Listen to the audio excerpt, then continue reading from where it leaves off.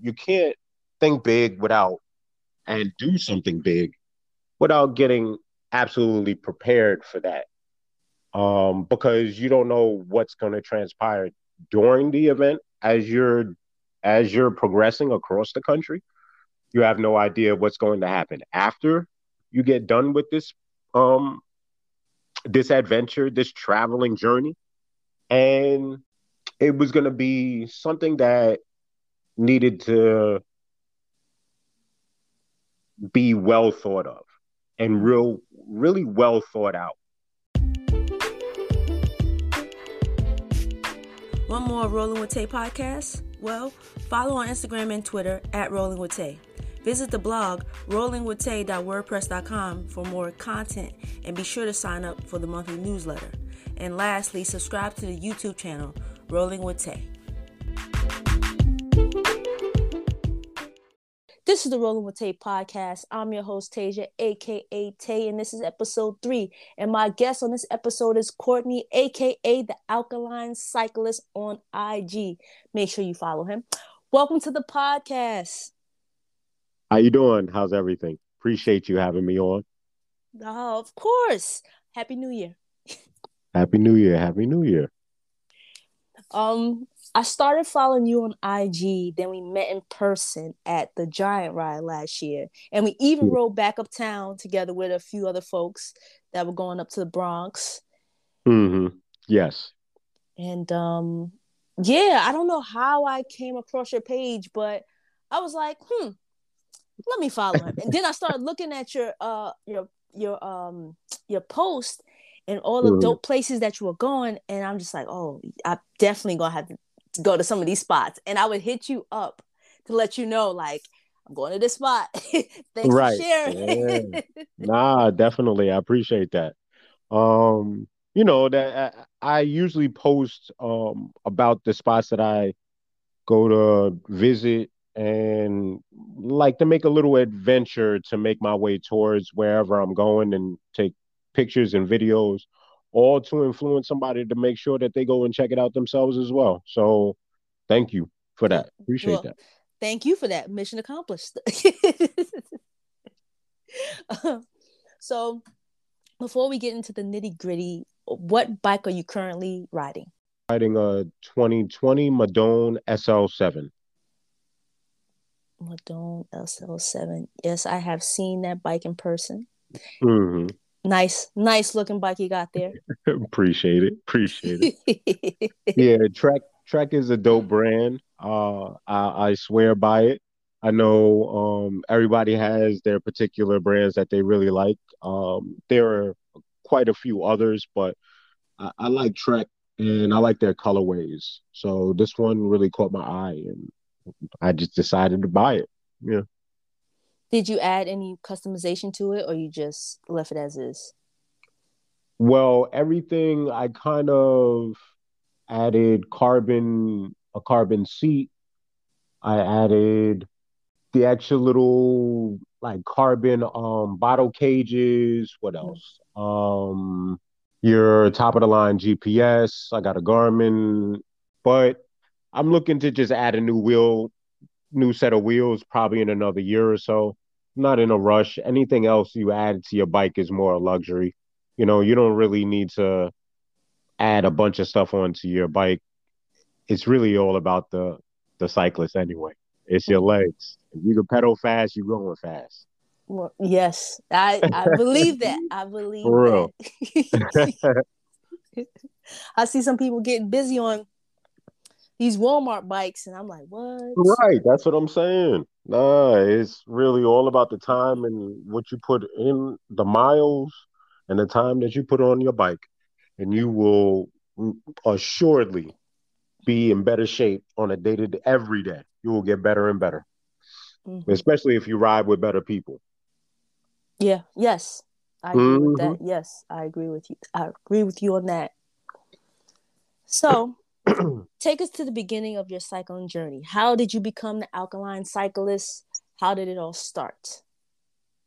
Okay, so the name is a name that just kind of, the Alkaline Cyclist is a name that I kind of came across because I follow some of the guidelines. I wouldn't say all of Dr. Sebi's alkaline diet, which is primarily a vegan diet, which focuses on a specific, um, specific foods that are alkaline, that are electric foods, that basically are all about empowering the body, empowering your health, and staying focused on what's necessary to put in your body to get the most out of it.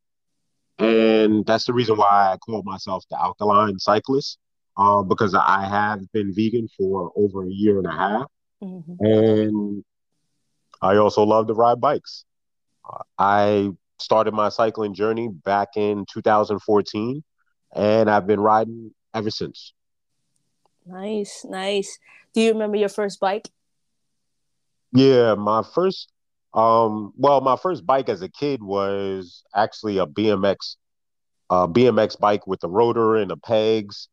Yeah, yeah, I was styling on them when I was a little kid. But that was enjoyable, something different. But when probably about, I would say maybe around 2010, 2011, I had actually been talking to a friend at that time about getting a bike. I was thinking about, at that time I had rode bikes since I was a little kid Mm-hmm. and wanted to kind of really just get back into riding bikes and maybe just do it leisurely from going from point A to point B, but not to the extent, I guess you could say, where I am right now, but just to kind of get around. Nothing really for sport or whatever or fitness, just to really just get from point A to point B. Mm-hmm. Mm-hmm. So, do you remember the first bike you purchased as an adult? The bike that I purchased as an adult back in 2014 was a Trek 1.1. Actually, what they consider a trainer road bike. And it was white with red and black decals on it.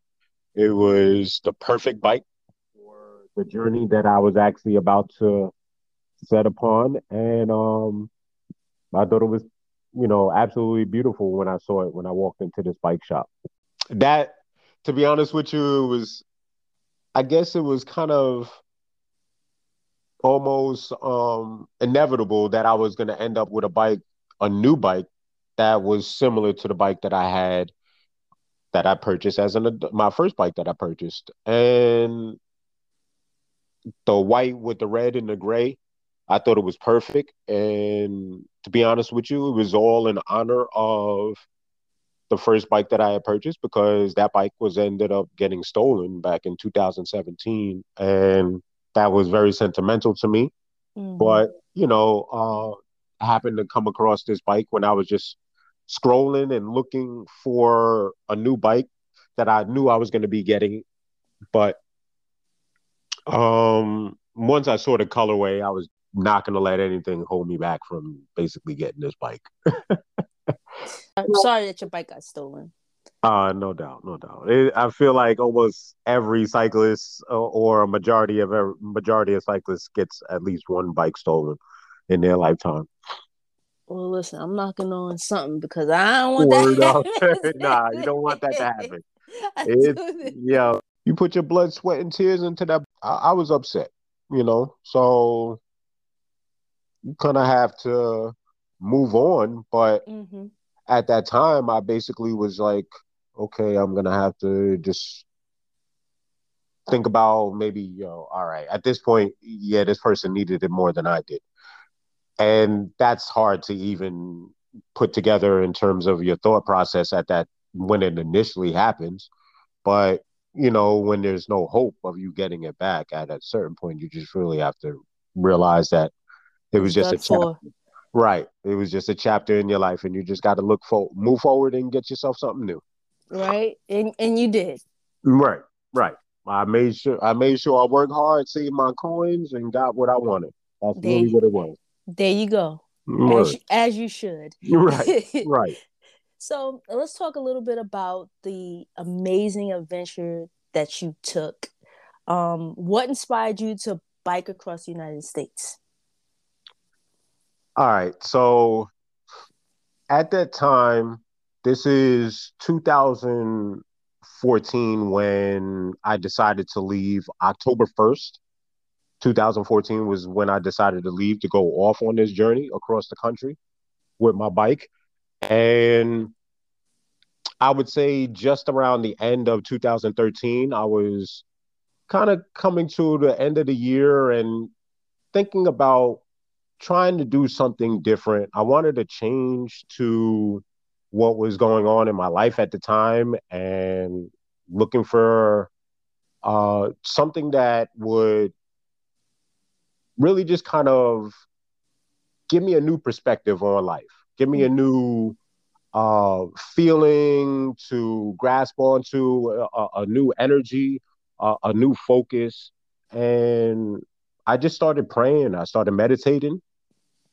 And I would say for a couple of months, while I was doing a lot of praying and a lot of meditating, I would say just into 2014, I would just get this repeated word every time I would pray and every time I would meditate. Repeated a couple words was just give back. And it started to get louder and louder every time I would pray and every time I would meditate. It was kind of like really just calling me to do something different. And I was thinking about making a trip across the country. I'm a very adventurous person by heart. I love to travel, and it's just in me to kind of like see something different, something to challenge me.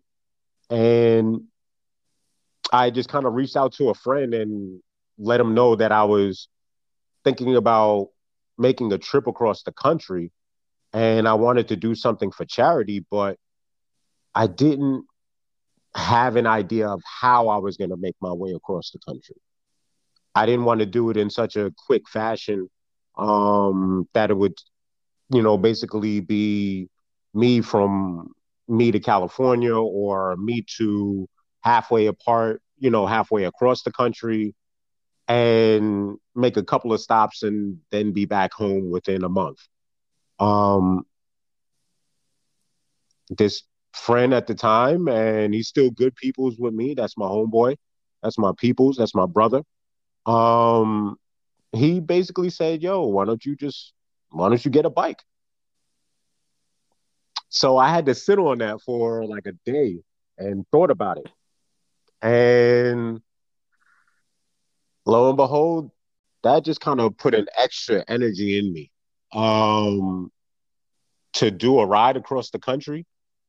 That would be unheard of to any of my family and my friends, first and foremost.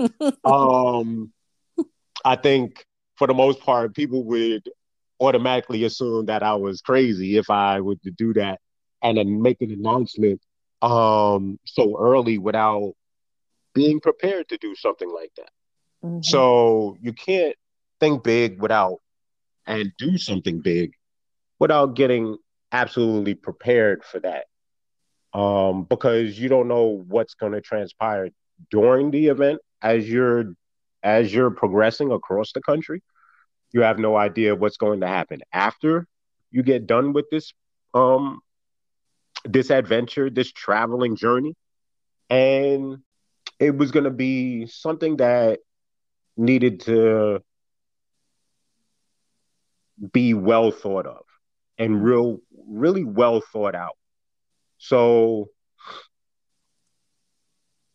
it took me a day or two and I kind of wrote down a few bullet points as to what I would really want to do, and which was to kind of really just make a change to how people view me as a person, me as a Black man, because at that particular time, our country was going through a lot of, there was a lot of crazy, like high profile events going on in that during during the country at that time.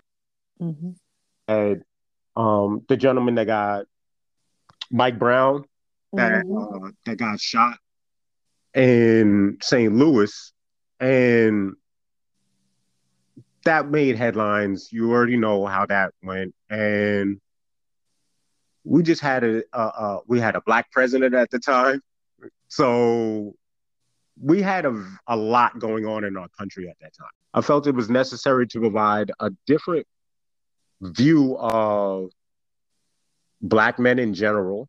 Um, I wanted to showcase my ability to do multiple things while I was being called for service. You know, I wanted to be open and be challenged. And I just kept asking God for, you know, this path that you're about to lead me on, to be honest with you, with a bike. What am I, prepare me in the right way. And I wanted to be organized. I wanted it to be not some flash in the pan. Okay, I'm just going to make this decision in 48 hours and then set off. No. So I would say around March, I really kind of got all of this stuff, really, all of the information that I can kind of really put together in terms of a ride across the country. So I picked 20 cities. It ended up being 21 if you count all of the ones that I actually specifically identified on the list. But I stopped into 20 different charities. And that was very necessary for the ride to be accomplished across this country. And I wanted to start by getting myself prepared for this sort of journey. And it wasn't going to be something that I was going to be leaving. Like I said, an idea turns to preparation, which will then lead to the reality of it all becoming something that's going to happen, but you have to put in the work to make all of that happen. So from March all the way until October 1st, I was preparing. I was going to the gym. After I had spoke to my friend, I had reached out to him again. I let him know, look, this is what I'm going to do. I'm going to prepare and make this ride to go across the country. And my lease was up at that time. Let's kind of like pause for a second, because this is a lot was really going on at that time with me in terms of where I was living at, because the apartment where I was living at, my lease was up. So when I decided at that time, okay, I'm going to make this ride across the country, I'm going to need somebody to kind of like stay in my place or just kind of hopefully speak to a family member about being able to stay there for the time being. So my initial thought was, okay, 6 months, and that's a good enough time frame for me to go from New York all the way to Los Angeles. And once I get to Santa Monica Pier and my journey is over, and in 6 months, I'll be back home, and then I can come back with a renewed lease and go forward from there. But the lease wasn't in my name. It was actually in my stepmother's name. So I can't make those sort of decisions.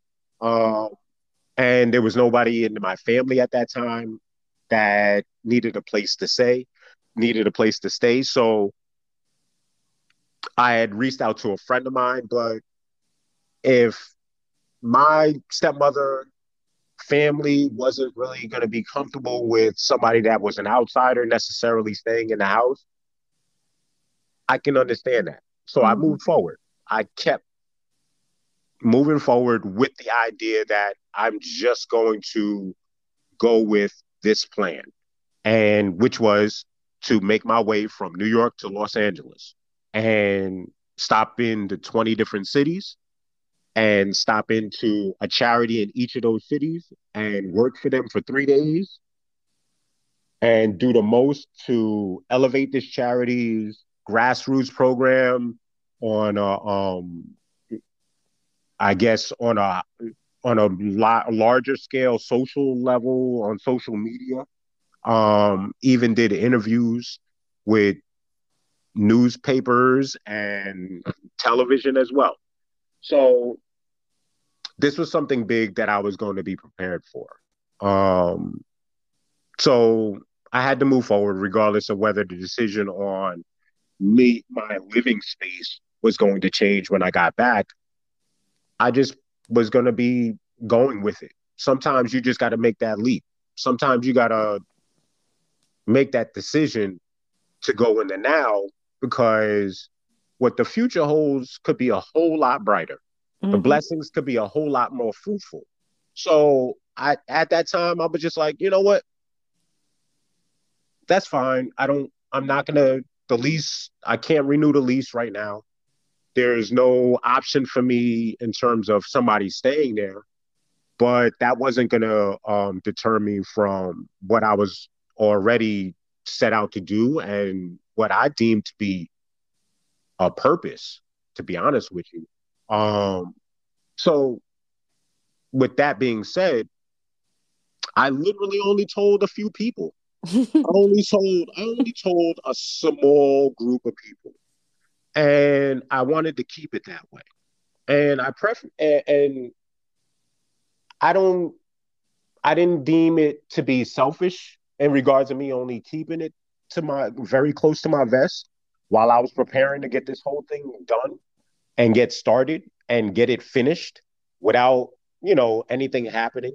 Um, in terms of my health being compromised or me not being able to finish it, from, being on the road for 6 months from New York to California is no easy feat, Mm-mm. whether you're driving, whether you're even riding a bike or walking, or look, some people have walked. Yeah. And so it's not something that you can really just explain to a large amount of people. You got to keep it to a select few, because these select few people are people that are going to continue to uplift you from the beginning of this process all the way until it starts and when it ends. So I told my grandmother, I told my mother, I told my closest friend at the time, I told my stepmother, and I told my uncle. All right.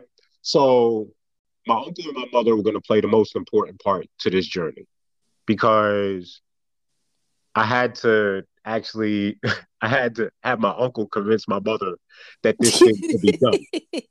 All right. I don't care how old you are. Your mother is going to have an issue with you trying to travel alone into spaces where she's never been, anywhere nobody has been in our family, or just, at that time going across the country as a single black male. It it's not, I wouldn't say would be the most smartest idea, because you Mm-hmm. never know what you're going to come across. Yeah. Like I said, we had already been dealing with um, young black males being shot and killed by, white people, cops, and everything the like. So we already know that we deal with that. But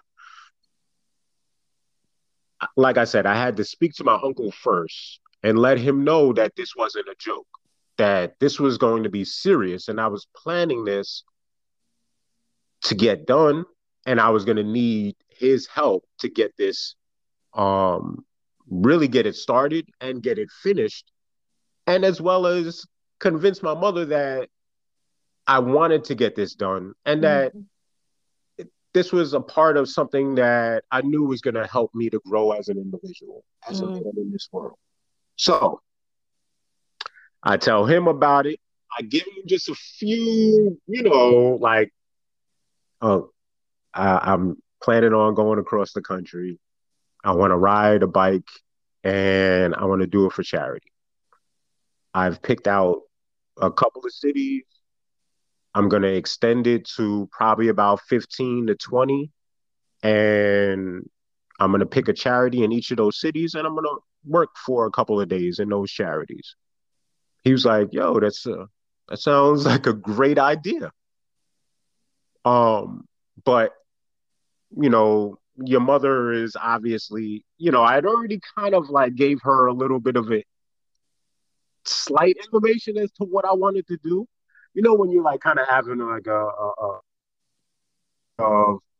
hey ma, just kind of giving her Mm-hmm. updates about what's going on in your life or whatever have you. And, you Mm-hmm. know, I kind of touched on the idea of me wanting to do this, but I didn't really go into detail because I wanted to really iron some things out before I really approached her with all of what was necessary for her to feel right by what I was about to do.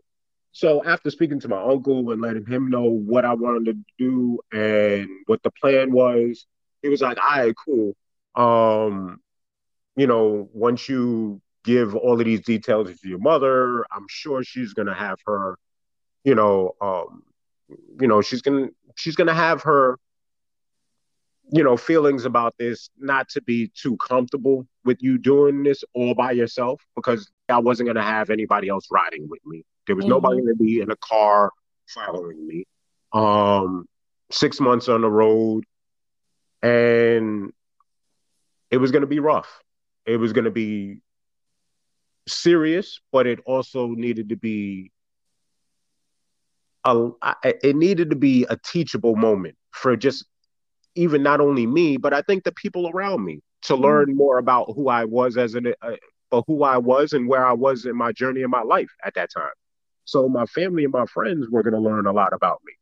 So after my uncle kind of convinced her of what I really wanted to do, it just kind of like went off from there.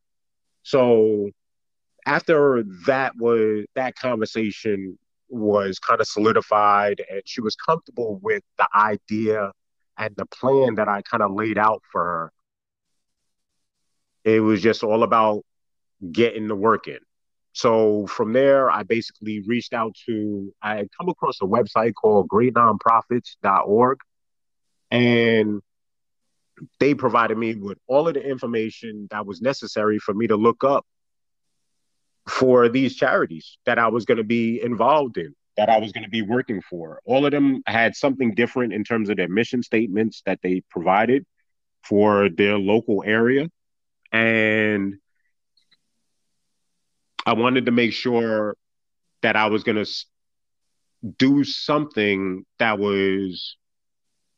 not that was going to be different at each charity, but provided people insight into not only my capabilities as a person, as a human being, to be um, compassionate, to be empathetic of other people's living situations, other people's plight in this world, other people's religious beliefs, race, and everything. I was raised basically to give back and be a good person since I was a kid. My grandmother um, worked for a charity back when I was in junior high school and high school. So I was always a frequent, person over at Martin Luther King Center in Spring Valley. And I was a part of Jack and Jill, Mm-hmm. which is Jack and Jill Incorporated is uh, uh, an amazing organization that is it started out for single black women and their children to put them into basically a lot of charitable events and get them into mixers and meet other kids from other parts of the city and state because they had chapters all across New York State. And then you would go to these conferences, and all of these kids would influence you to be a better person. Literally, it was one of the best experiences for me as a kid. It taught me to be a giving person, to be very charitable. And acts of service are an amazing part of your development as a person to become a leader, Mm. to become, just an overall just good person.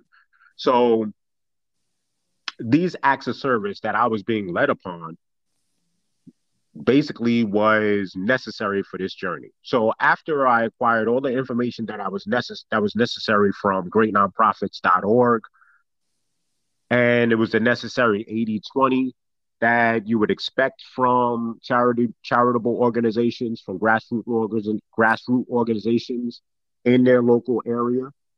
Um, I had wrote each one down, and I went from Philadelphia to Laurel, Maryland, to Morgantown, West Virginia, Columbus, Ohio, Cincinnati, Ohio, Lexington, Kentucky, Louisville, Kentucky, St. Louis, Missouri, Columbus, Missouri, Kansas City, Missouri was my halfway point. Mm-hmm. So each one of those cities had an amazing charity I was just absolutely blessed to be a part of. But the blessing started from the beginning, from the idea and the thought to get it all put together, from God. And then my mother and my uncle were going to be my basically my support system, my main support systems for this journey across the country. Mm-hmm. My uncle was basically looking on Google Maps and Google Earth, in the areas in which I would just basically give him, ahead of time. So that's when the journey began. So I don't want to fast forward so quick. So let's talk about preparation. All right. I ended up going to the gym for twice a day. In the morning, I would go for about an hour or 2 hours. I would basically do legs, back, abs, do your core, and then basically ride on the stationary bike. I didn't have my trek until maybe about 3 weeks or so Mm. before I left on the trip across the country. And that's only because I went to every bike shop that you could imagine looking for the right bike. I mean, it's not something you can't just pick. You can't go into a bike shop and be like, okay, let me get this. You had to feel like it was the right one. You know what I'm saying? Mm-hmm. So, um, and it was interesting that I came across it so late within the process, because I wasn't even looking for the bike that day. So when I I ended up looking for a Planet Fitness that was on Jamaica Avenue in Queens, New York. All right. And I'm assuming that this Planet Fitness was already open, and I had my membership. I literally got off the train and I'm walking down the street, and I see the sign for the Planet Fitness, and I look inside the windows and they're still under construction. They're still putting the whole gym together. So, okay, that day was basically scratched, and there was no way I was going to be doing any gym time. And because I was going to go from the gym to actually hang out with my uncle to discuss parts of the project and things that I wanted to do, and stuff that I needed him, to help me with, to be honest with you. So as I'm walking down the street, and I get right in front of the Planet Fitness, I look down the street and I see the sign of a bike shop. I go right into the bike shop, and they had small roller bikes, up on the right side. Then it was a doorway to another room where you had your more expensive road bikes. you had your Cannondales, and you had your Specialized, and I just saw this white Trek, and I just felt it was almost like necessary to get this bike because first of all, it was white. Mm-hmm. And I'm looking out for my own well-being. If I get caught at night riding my bike, Yeah, you have a light why bike. not have a bright paint job on your bike so that if a car flashes their lights, boom, they see the bike. And I felt that was also a good idea, something that was also necessary for my own well-being because I already know you're supposed to be, if anything, you're supposed to be riding defensively riding for the most part because you got to pay attention to what's going on around you at all times. Mm-hmm. So seeing this white Trek sitting on the top shelf, I asked the attendant right there. I asked the salesperson. I was like, "How much you want for it?" And he said the tag there. I think it said about 975 plus tax. I said, "I'll be back here tomorrow, straight cash." Mm. I went right back, and he said, "No problem." I said, "Please do not sell this bike. It is absolutely important to me." I kind of gave him an idea of like the reasons why I wanted. I was like, "Look, Mm-hmm. I'm looking forward to taking this bike on a journey." I didn't go into details about that I'm riding across the country or anything of that sort, but I just told him like it was very necessary that if he could hold this bike for tomorrow, I'll be back with straight cash. He was like, "No problem." Next day, go back. I reached out to my mother, let her know, Mom, I found the bike. I wasn't even looking for the bike that day, but I literally found it. It's the price is such and such. And she was like, okay, no problem. Boom. I go and get the bike the next day. And that kind of just allowed me to exhale a little bit at that point because that was the most important part of this journey. But I had been looking everywhere. I had been going to bike shops in Rockland County. I would go into bike shops. I picked maybe about two or three bike shops in the Bronx, one in two or three in Manhattan. I was in Brooklyn looking at a couple of bike shops. I was looking at Italian bike. I was looking at expensive bikes that I know I wasn't going to be riding across some country. All right, so but it was almost necessary. I thought it was almost inevitable for me to kind of come across that bike that day, and for me to be at that part in the process, to be already, my mind is already set and ready to go. Mm-hmm. And I was pretty much physically ready at that point. When you're about 3 to a month away from either a race or a ride, it's about how you finish. So after getting the bike, it was all about making sure I got some road time outside because, like I Mm-hmm. said, I had already was doing 2 a days in the gym, and I had already got up to about 80 miles on the stationary bike and was going to just going back every day, and there was no like ill effects in terms of fatigue where I was like, all right, I can't do this tomorrow. Like I'm gonna take a day off. Nah, I was going hard every day making sure that I was going to get prepared for anything that would actually happen. So it wasn't like no straight flat ride. You already know you could set those stationary bikes to do hills and everything else to like. So I was already ready. So when I got the bike and I took it outside, I took it on 30-mile rides and there was only a couple of them, but I was outside. I made sure that I was riding around and feeling what the street felt like riding on this bike. So by the time October 1st came around, I had everything already packed up. I had gave my couch to to my friend. I had literally gave my couch to my friend. I gave other furniture to my cousin. I got three older brothers. So I gave one of them my wardrobe. And I was just at that point I was already like completing that part of the process of being okay, I'm moving on from this apartment.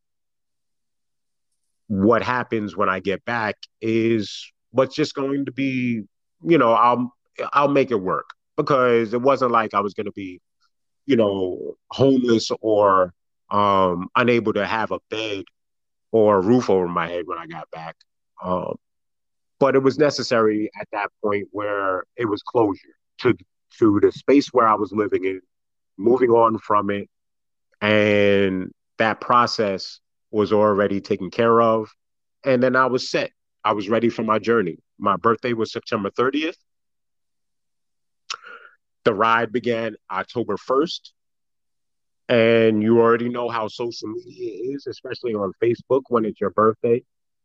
You got a whole bunch of your friends that get notified that it's your birthday and they put post all on your Facebook wall. I replied with the link to my GoFundMe page and told them, thank you, I appreciate you, and I'll see you in 6 months. I'll be in California. I'm on my way to California. So that right there was when I announced it to everybody on social media. But like I said, I had kept it close to my vest up until that point because that was a part of the process that I know I spoke about when I was on the journey to young kids at elementary. I spoke at a couple of elementary schools. I had spoke at a middle school. I had spoke at a high school. And at the middle school and the high school, I made sure to tell these kids that when it comes to an idea that they feel very strongly about, they have to keep a close circle of people that they tell about this idea, that they're comfortable with telling this idea. It doesn't have to be everybody because you don't want everybody knowing what your plan is before you get it started. Because ideas like, that are very close to you, that are very personal to you, that are basically that is your journey, that's your purpose, could sometimes get distorted from outside energy that might not want you to complete the journey, that might feel like they're better suited to do the journey. And that why you? Who are you to make this decision to do what you and how you got this time? That I can also like seriously writing, convincing obviously your mother and your uncle and your grandmother, yeah, you're about to ride a boat across the country and you don't have a job at that time. Like, how are you going to get this done in a sense? Like, what is it? So it was going to create, you never know what that type of plan or project is.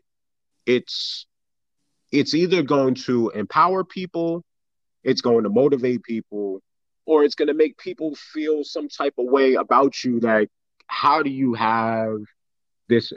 Why do you have this time? And, why was this afforded to you? What makes you so special to be allowed to do this? Or, who are you to be picked to do this? Or sort of, these are the things that I'm sure people ask themselves when, if they're not in their right mindset. You know what I mean? If they're not set within their own self, if they're not spiritually grounded, if they're not focused on their own journey, they will question other people's journey. And you don't want that type of energy around what ideas are very personal and very purposeful for you. So exactly. that's the reason why I kept it close. I kept it only 5 people. And when I announced it, it was already done. It was already etched in stone that I was going to get this, that I was already leaving, and that I was going to get it done. I already knew that for a fact that I was going to get it done. I just knew that what I was going to be open to along the journey was what I was going to be. I knew I was going to deal with a lot of obstacles, but I wasn't going to let these obstacles keep me from finishing and getting what needed to be done. Um, so in this process, I had business cards, I had a press release written up. I had sent to each of these charities along the journey. So they knew I was on the way. They were expecting me when I arrived. They were given like specific days or dates in a sense when I was going to arrive. So it wouldn't affect their work schedule and how they do things. It was basically me being woven into what they were doing already. I said I didn't want to shake things up. I just wanted to be a part of what they were doing when I showed up into their town and what they were asking me to do. So, like I said, business cards, press release, and I had a box of clothes. The one pair of shoes, a couple of pairs of slacks, a few shirts, a couple of ties, a little cap, like a driving cap, and a vest and a blazer. All of that was necessary for what I deemed for work attire because I didn't want to be showing up in your city, in your town, and working for the charity and be dressed like I'm ready to go off on a bike ride somewhere. I didn't want to just be there to just be looking like I'm ready to leave. I wanted to show up in there and be prepared to work. So I was about my business when I showed up there. So I would have to sit down in front of the executive director. And I would say, about 2 other board members for pretty much the whole ride whenever I showed up to speak to the charity as an intro. And it was basically a beautiful introduction. They were ecstatic about meeting me. I was overjoyed by the welcome that I received by all of the charities that I helped. And I just can't thank them enough. The bike was completely prepared, I would say. So after I, discussed, okay, before I get to the bike, let me just say the clothes that I had, I put in a box. Like I said, I had a pair of shoes and things of that nature. All of that stuff was put into a box and I actually shipped it to each city. So while I was on my journey across the country, you can't ride a bike with a big box on your back, especially if you got panniers and a duffel bag and a tent and a book bag and everything else already tied down on your bike. So the clothes that I was going to be working in, I basically shipped to myself general delivery by post office. So Philadelphia, I had my box waiting on me. So I went and picked it up. The thing about general delivery is not every post office actually accepts general delivery. So you have to kind of pinpoint the post office that's going to be close to where you need it to be. And that was necessary for me. So I just kind of triangulated, I guess, in a sense, the post office where it was going to be in relation to the distance to the charity and to where I was going to be staying at. So the hotel, the post office, and the charity were all within riding distance for me when I got into town, and I wouldn't have to be really riding out of my way. Let me ask you a question. Yeah, go ahead. Did your box always get there on time? It was actually always there when I got there, to be honest with you. Yeah. That I I never had an issue with any of the deliveries from city to city. To be honest with you, I did get a couple of extra questions in a couple of towns, like, yeah, what are you doing? And, asking me for my ID, and you're all the way from New York, like, what are you doing? So, I would get, some of them seem to be more interrogating, Mm. because of the neighborhood. We don't have to go into details of that, but Yeah. for the most part, when I was asked those questions, I was just overjoyed to kind of just basically explain what I was doing.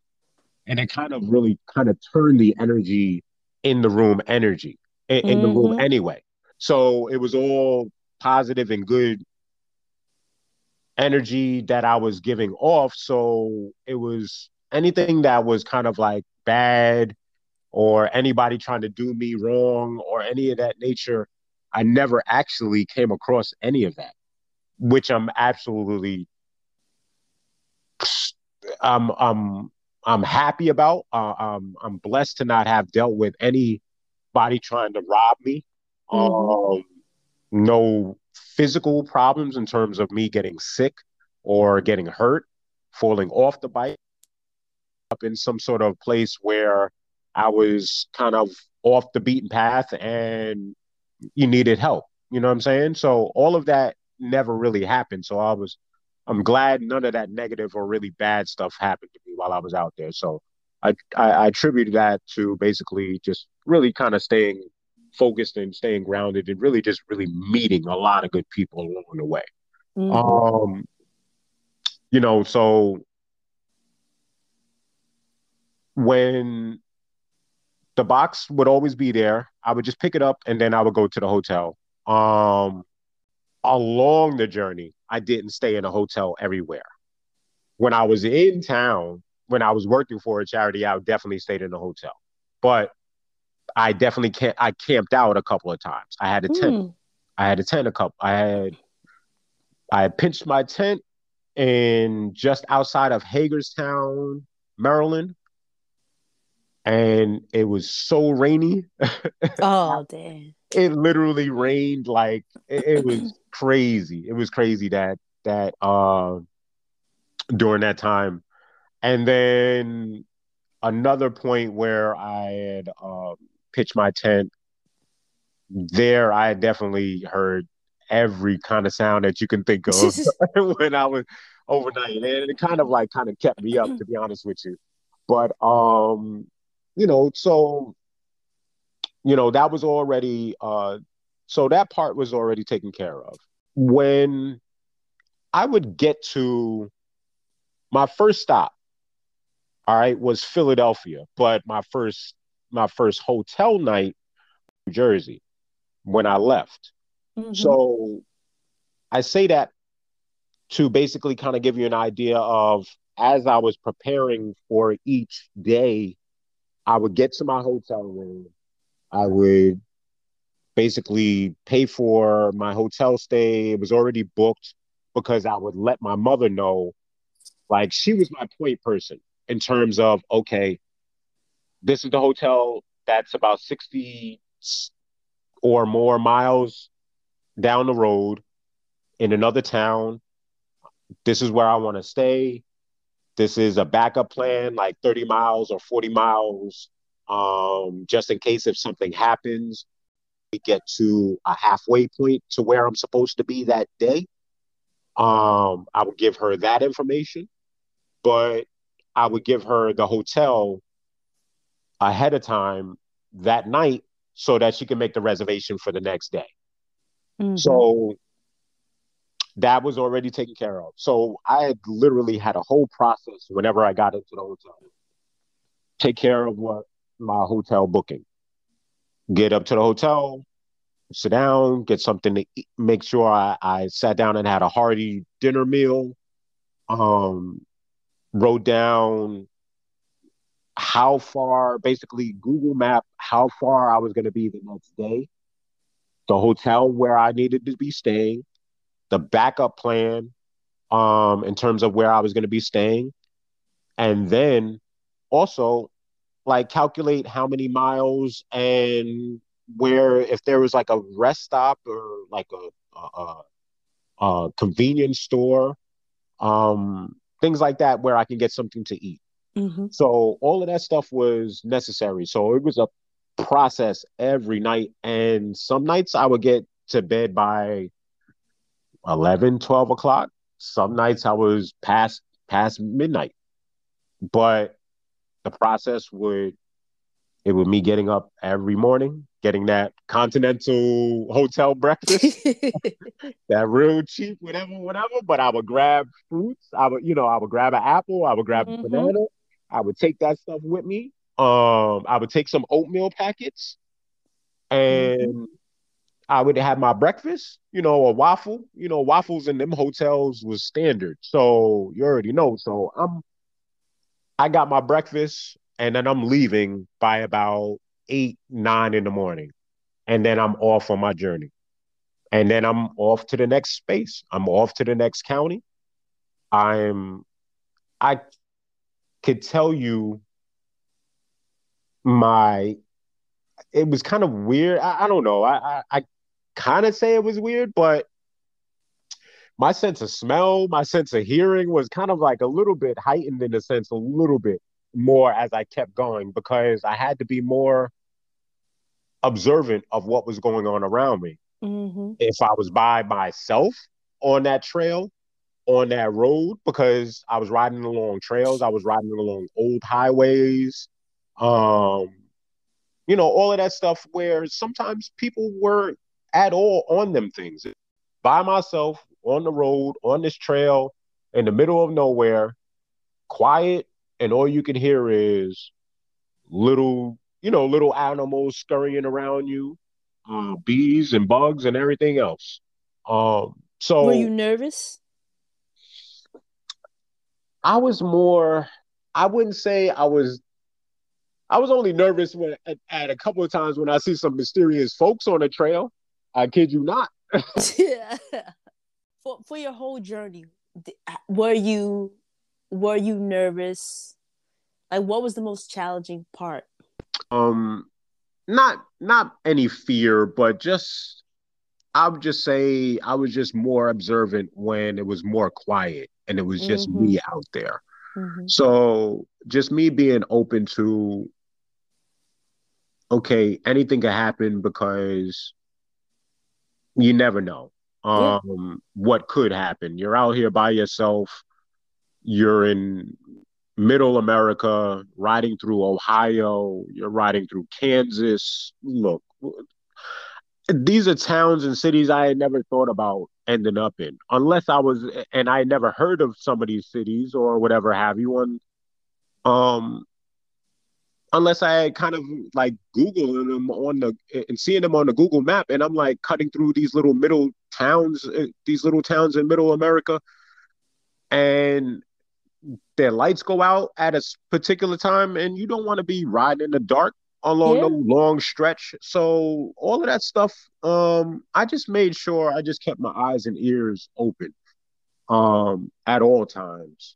Mm-hmm. And yeah, you're gonna come across in parts of this country where you see coyotes and there's scorpions and stuff like that in Arizona, and you got tarantulas and spiders, and yeah, all of that stuff is out there in the desert and on these trails. Big spiders and whatever have you. All of that stuff you're gonna come across if you happen to, but you just got to be mindful that they are part of nature and you just keep it pushing, you keep moving. Um,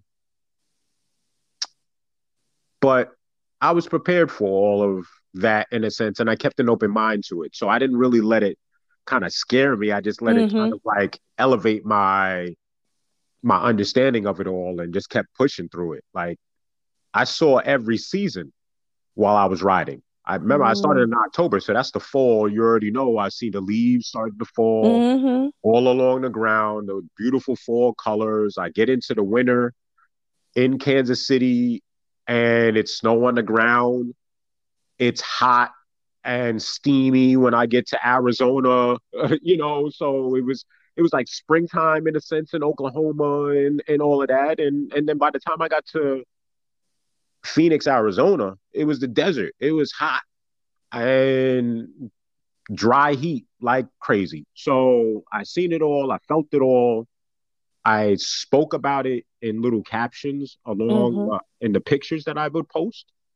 Um, I cried on the road, Mm. only because it just felt so. It felt so right. I think when I was feeling something so deep within me to get something done and to do something that was so helpful to others, and not only others but also me as well.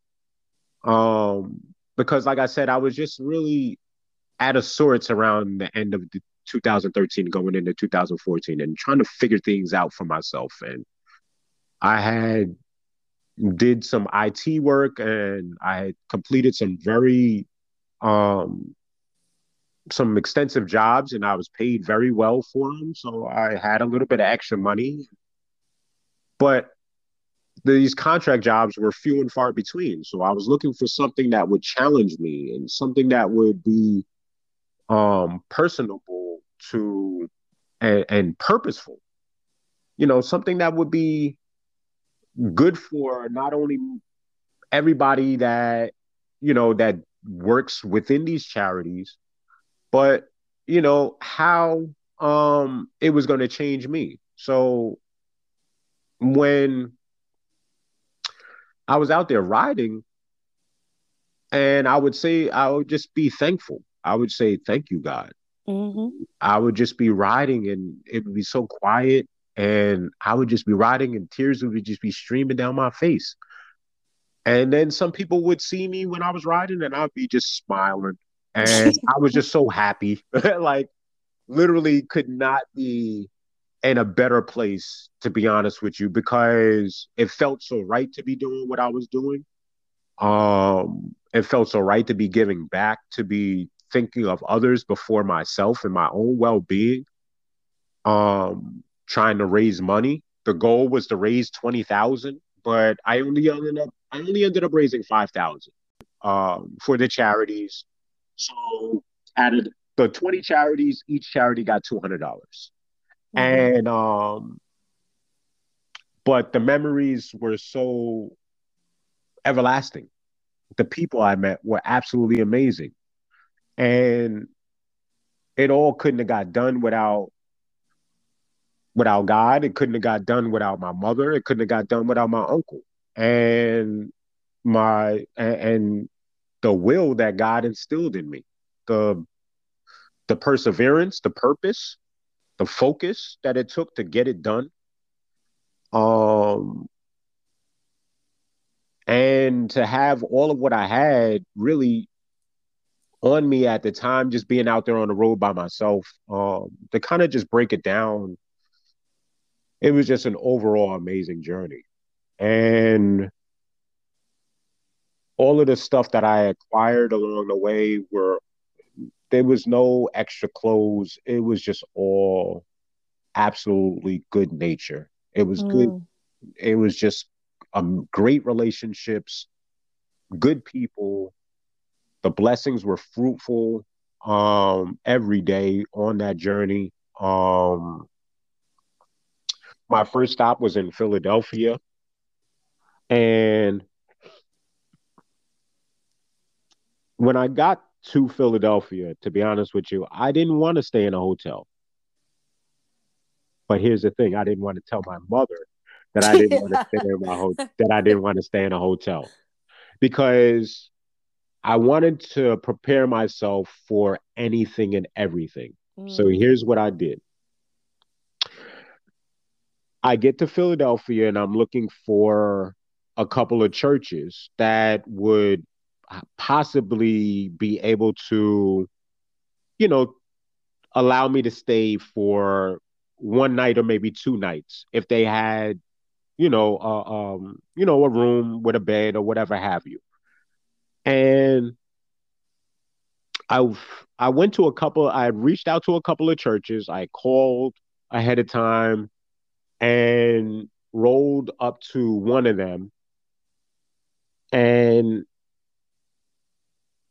they actually kind of, I believe the gentleman that came to the door, he was just basically a part of the congregation. So he just kind of gave me some information about, okay, maybe you should try this other place to see about looking for a bed for the night.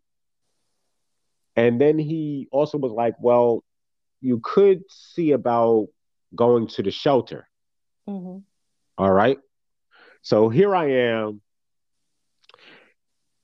thinking about, I reach out to the other church, and that was a no-go as well. So they didn't have any option for a bed.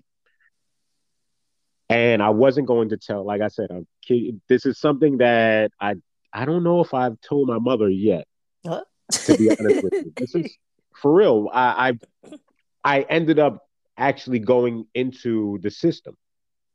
I ended up I ended up on Broad Street. I ended up going to um a center where I guess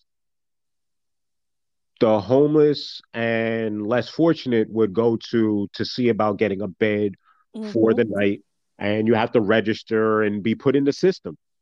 All right. So I roll up to this place with my bike, bags all on my back, my book bag on my back. I got the bags all on the bike, everything. Roll up into this center, and I speak to a girl at the desk, at the desk right on the left hand side, right when you walk into this side, right when you walk into this door, and she's like, "Okay, you gotta, fill out this information right here, and we'll put you on a list, and I'll call you back in a little bit."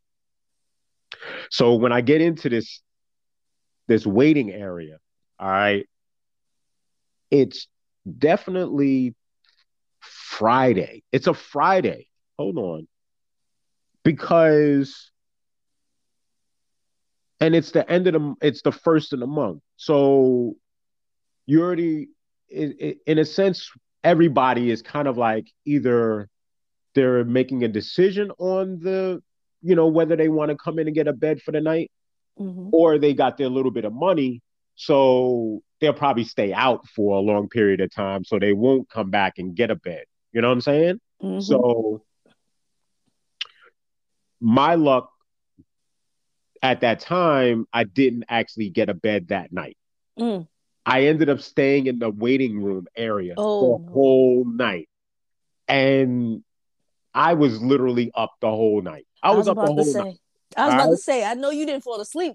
I did not fall asleep. I did not fall asleep. I saw in the corner of where this, I saw in the corner of this waiting area, there was a large, one of those large like restaurant refrigerators, um, with a chain on it. I Mm-hmm. chained my bike right to the refrigerator, Oh, okay. There you and go. I sat right next. It was, one of those like picnic, how they have the regular table with the bench combo. Mm-hmm. I sat right there next to my bike, and I had one eye open the whole night because they had a room in this next to the waiting area where you had people just basically like sleeping on the floor. They were waiting for a bed to open up. And if you didn't get a bed, you were basically just sleeping there on the floor the whole Mm. night. Mm-mm-mm. All right. And you had people coming in and out of the place all night. So I had basically kind of like really struck up a good conversation with the girl that worked there at that time. And she was like, I made sure to put in the notes because, like I said, she put me in the system. She was like, if you can't get a bed tonight, I'm sure you'll be able to get a bed tomorrow night. So I'm like, all right, no problem. Next day, I get myself all together, or whatever. I grab, I got all my stuff. I head out and I go over to the first charity that was on my list, and that was the Food Trust.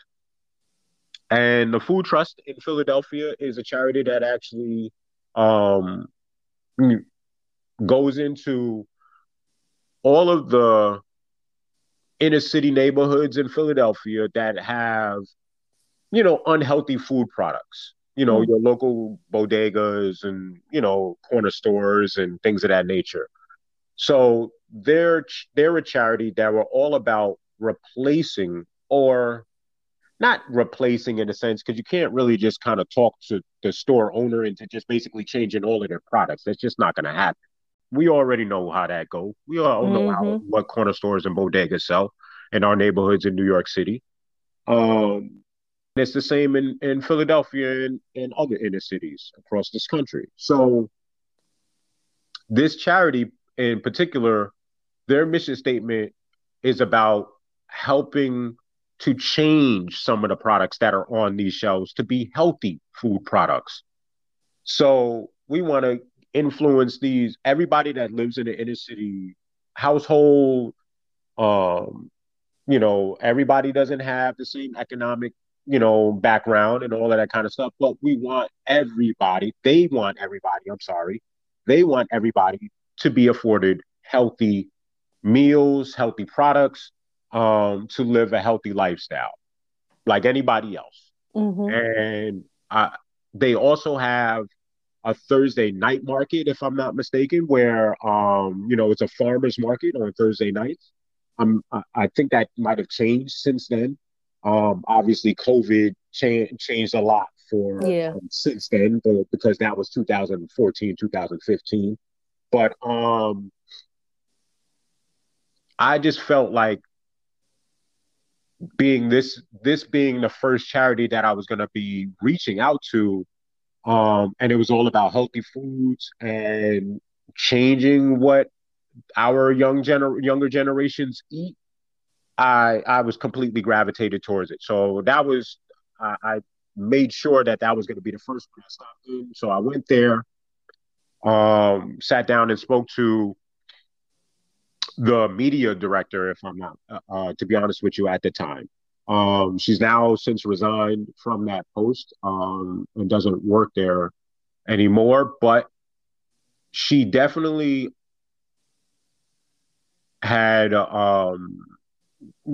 she basically outlined some of the things that needed to be done by me at that particular time, which was basically just do social media posts, outline their mission statement, and talk about their farmers market and the opportunities the options that they're providing for these kids on in their local grocery stores and bodegas and corner stores. And that's where we went with that.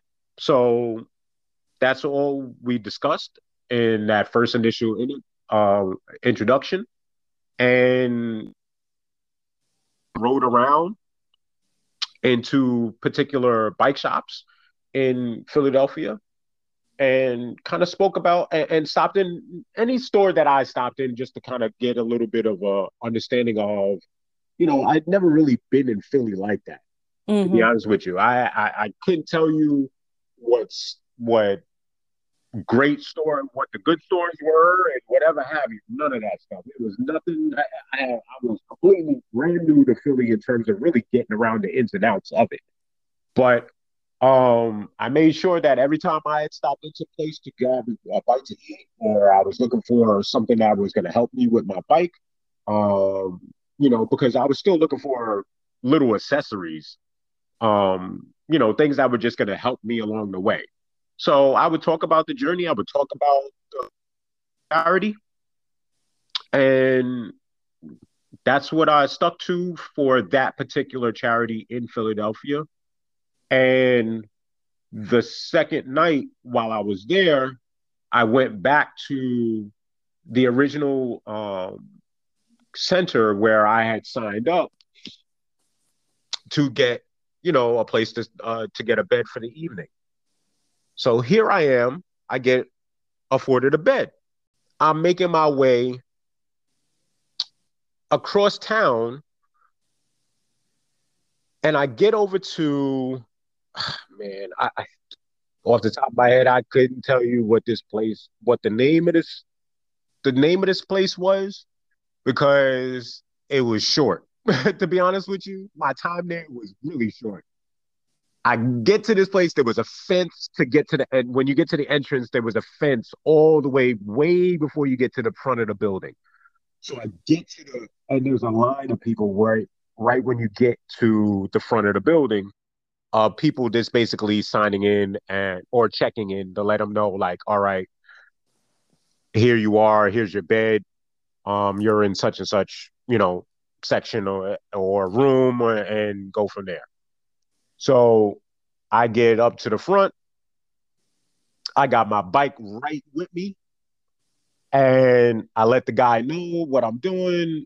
He looks in the notes. He sees that I'm there for a bed. He sees that I'm there for a bed, and he's like, "But you can't bring the bike in here." Ooh. I'm like, "Bruh, I'm sure you see it in the notes that the girl put in there of what I'm doing, that I can't leave this. This bike is not leaving my sight.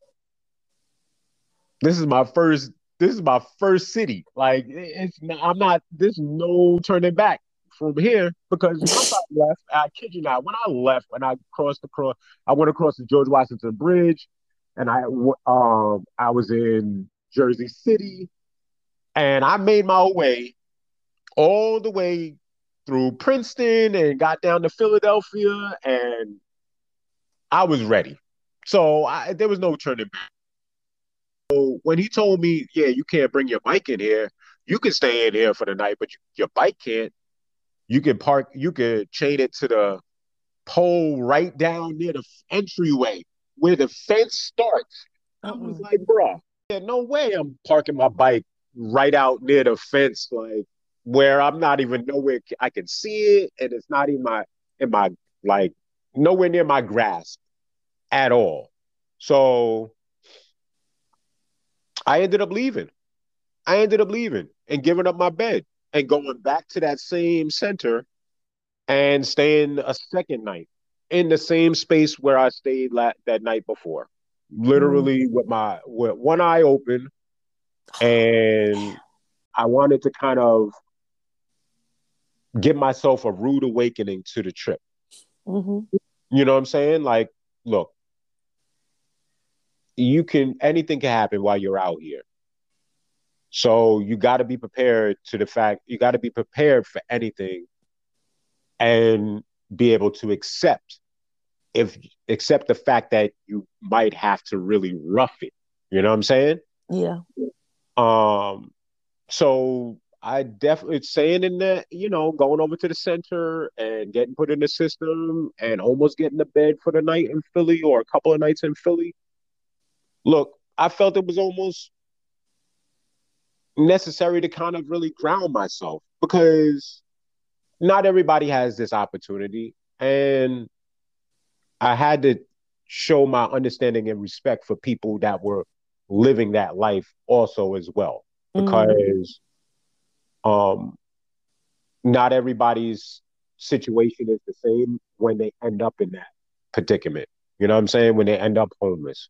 So I felt it was almost empathetic for me to kind of like just stay there for a couple of nights and talk to a couple of people, ask them about their stories, and you know, kind of just be a little bit of good, it's just some good energy and some good positive vibe around, and if whoever I was talking to.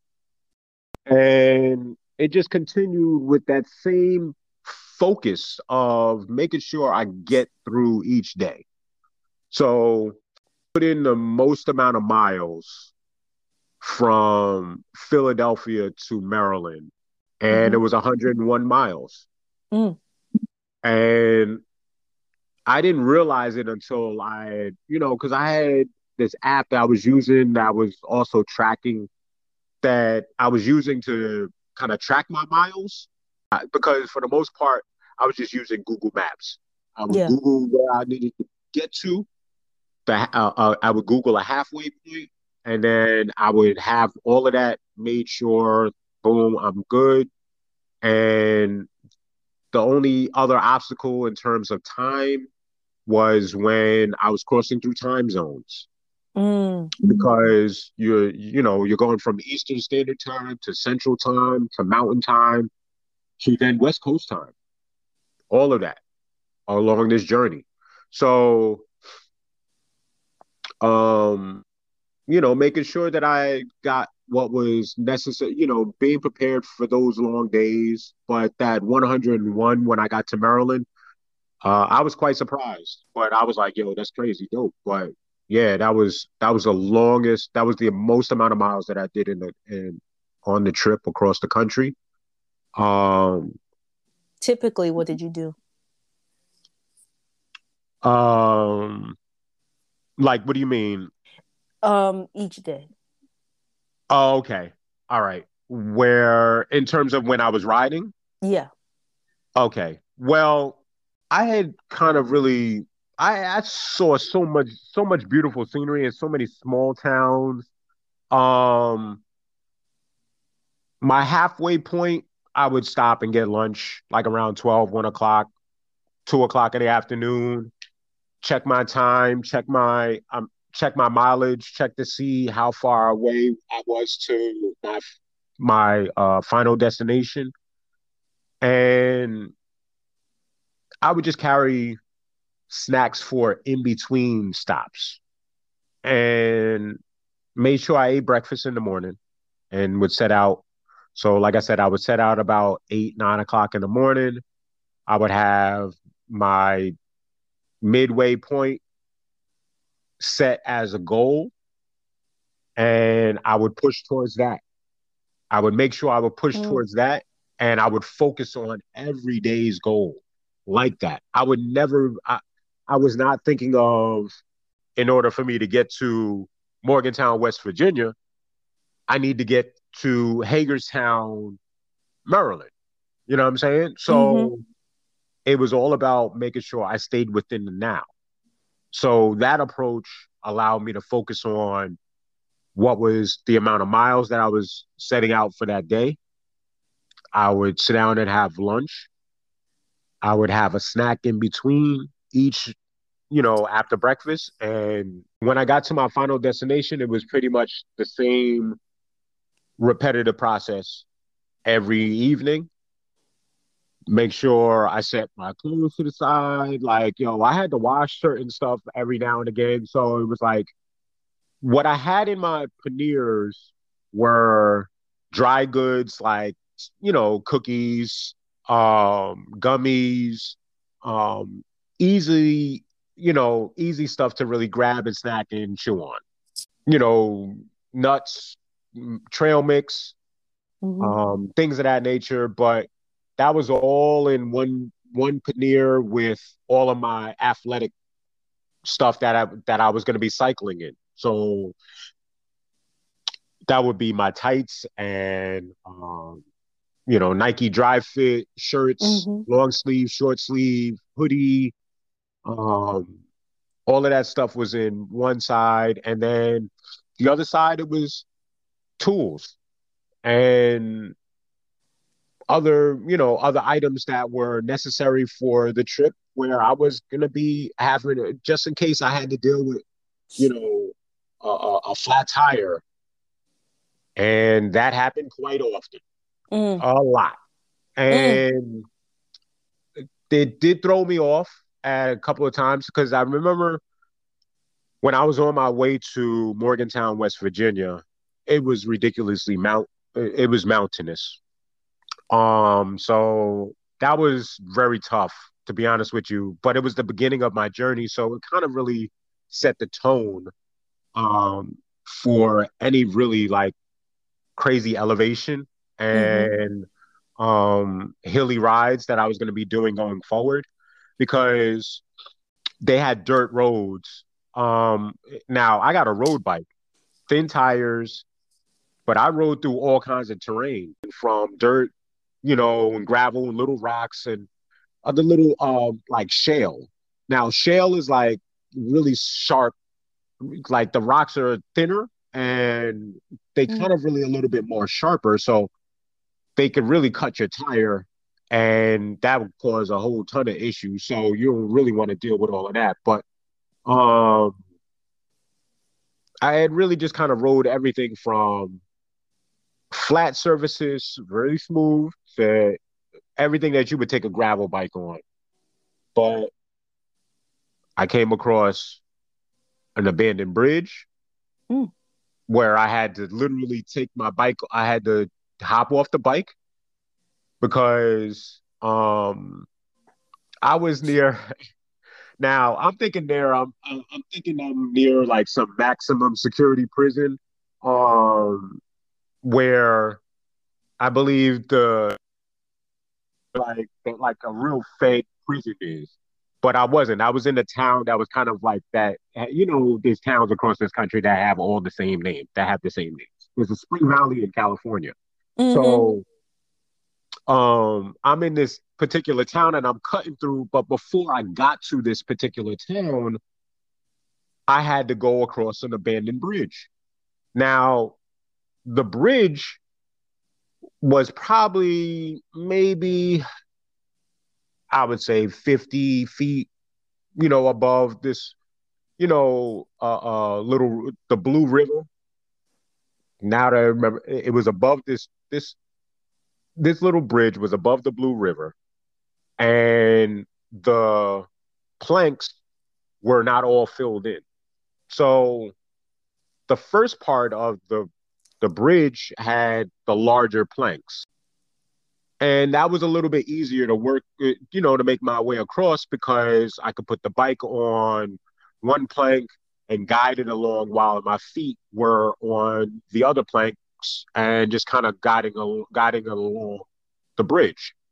But once I got past this little halfway section, the planks became like as thin as probably maybe 2 to 3 inches Mm.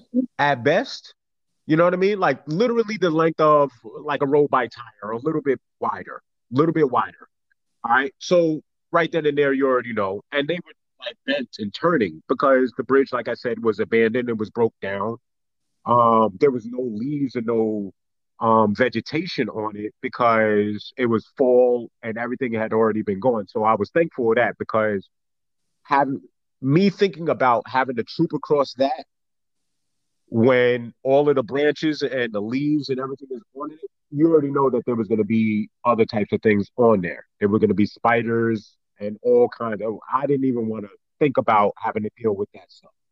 So I was glad that the bridge was completely cleared of, the vegetation wasn't on there, and I can just navigate across the bridge.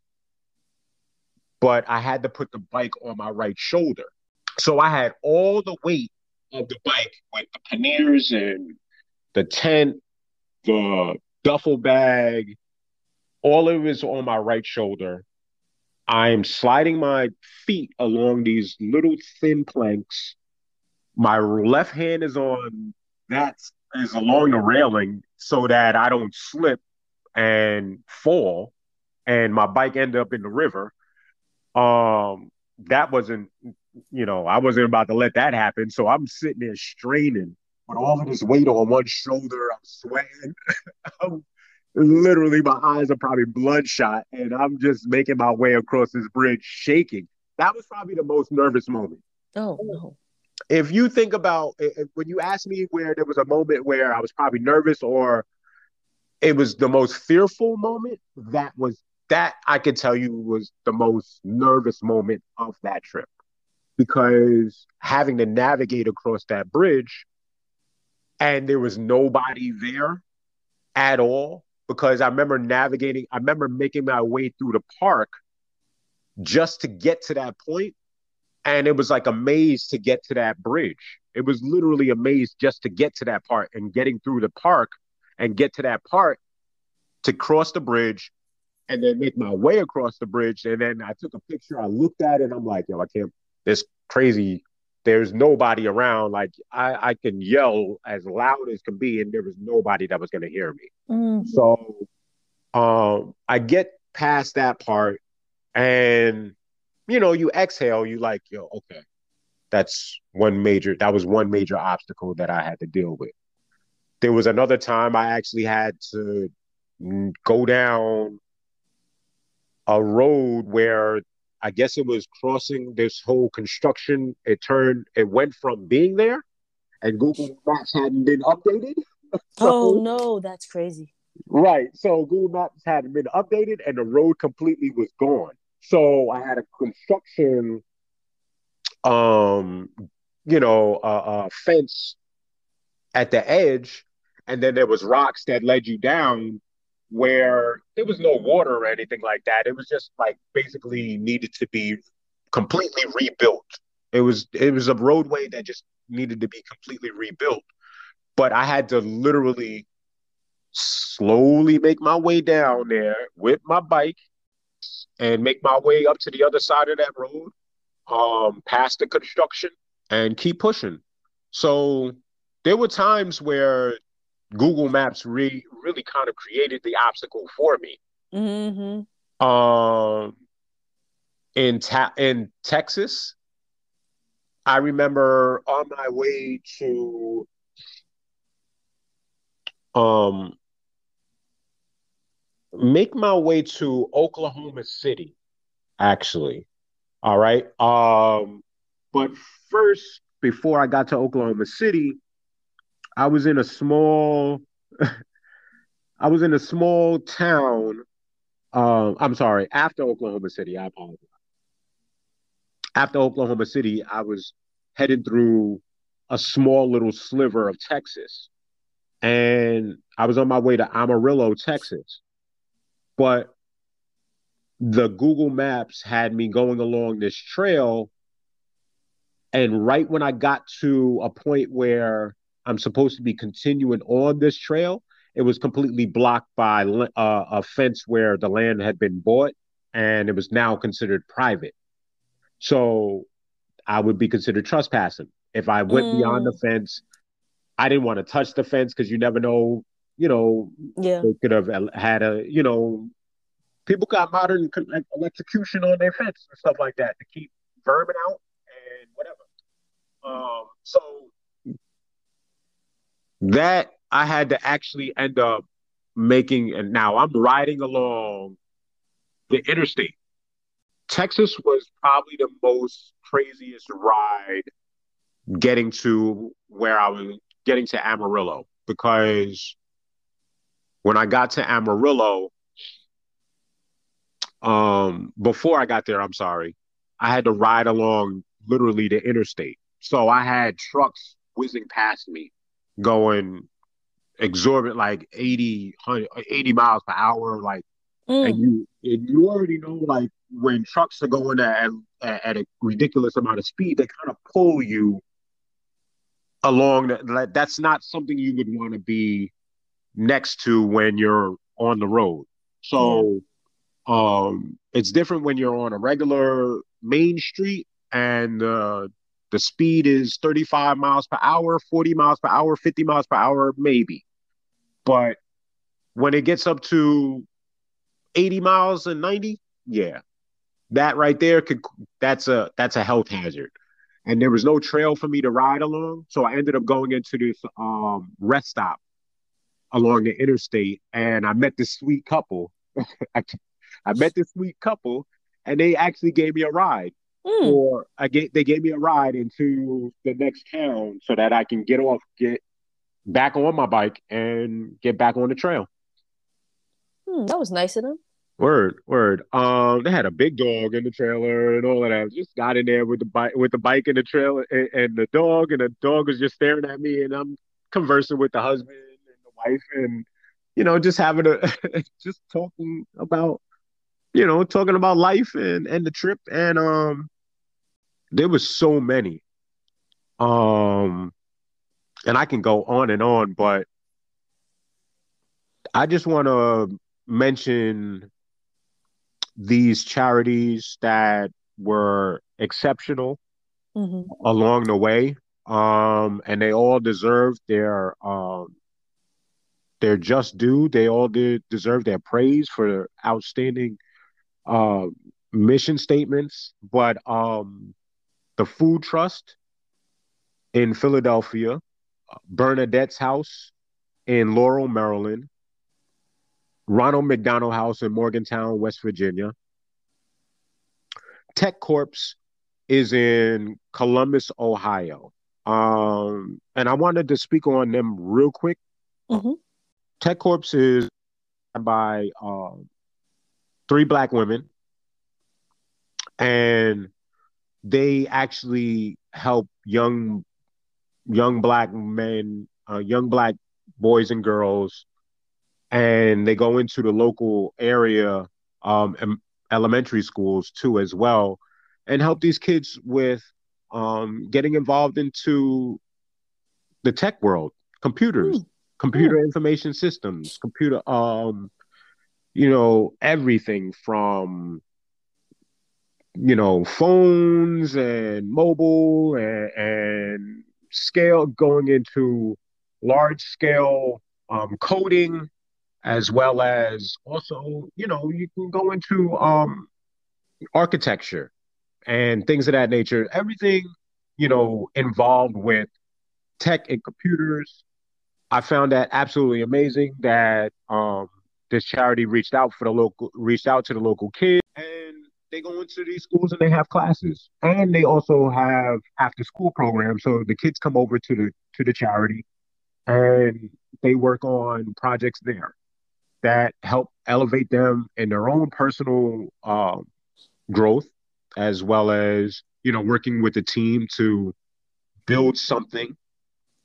Um, and it's absolutely a beautiful sight to see. Radio Eye is in Lexington, Kentucky, and they are an amazing charity that reaches out to and helps out people who are actually blind.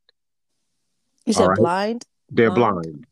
So they send radios. They have these little radios that they send out to anybody in their local area that have disabilities in terms of sight, and they do everything all over the radio. They have book reading. They have people who take their time out to go to the charity and do audio recordings of the supermarket circulars, magazine articles, is all then recorded in a studio at the charity. They have like about three to four. They have about six studios, six rooms to record anything for particular individuals that are dealing with sight disabilities. And I thought it was an amazing mission statement for them to kind of put forward for that local area, and that it was hard for me to kind of pass up because I had always been told that maybe you should do radio with your voice, and I was like, I don't know, it's not something I never really wanted to get into, but um I ended up reading an article on in the armed services, multiple generations in the armed services, and it was around um, Veterans Day, if I'm not mistaken, and it was perfect. So I ended up reading the article and recording having it all in recording. I still have it saved up somewhere in the stash in my on a flash drive somewhere. But just reading that article and providing something different for somebody who's less fortunate than I am was also monumental in terms of just my own, well-being in a sense, just doing something different. So that charity, Radio Eye, is an absolutely amazing charity, and how they provide opportunities for people who have sight disabilities, so that they could feel like everybody else, that they're, given the opportunity that everybody else is given, from supermarket circulars to magazines and everything else. So they get to listen to it all on radio and, enjoy the adventure of a story or the intrigue of a wild story that was in the newspaper about something happening in their local area or across the country. Um, at no point did I feel like I needed to turn back. Mm. I really had the time of my life out there on the road, learning about myself, learning about this country. I was in awe of what I was able to see, the people that I met, the visuals along along these trails were absolutely stunning. Some of these, like, you're riding almost into a space where you see nothing like a mountainside in the off in the distance, and you see the open road, and just the quietness of the open road and that feeling of just overall nothing but love, Mm-hmm. and just it kept pushing me forward. And I just can't take that back. There's no way I could not do it because I would have regretted not doing it. You know what I Yeah. mean? Because the thought to get it done or get it started was so overwhelming, it kept pushing me to just go give back, go do it, just get it done. And everything that happened along the way to prepare me for all of that, the hours in the gym, the times that I went out looking for the bike that I was going to take along the journey, the charities that I reached out to, the business cards, a friend of mine with the press release that I had mentioned to you earlier. Not until I got to Maryland that my friend reached out to me and I got the press release. Mm. Because for the most part, people, when they see something that's not on the regular, Yeah. and your friends and family members that are now like seeing you out on this journey, when you get to Philadelphia, you can always hop on a bus or get on the Amtrak and make your way back to New York. And you're back in New York in 3 hours, 2 hours tops. You know what I'm saying? Mm-hmm. So for anybody that you live in New York, and people that know you, that have known you along your lifetime, you know what I'm saying? They're like, man, I that's that's not easy. And it's not. So I wouldn't I could not, fathom them not thinking that, like, you know what I'm saying, oh, he ain't gonna make it, he'll be back. You know what I'm saying? Like, it was something that obviously came across my mind, because how many people are gonna do something like this, and it's not something that's every day. It was a rare opportunity.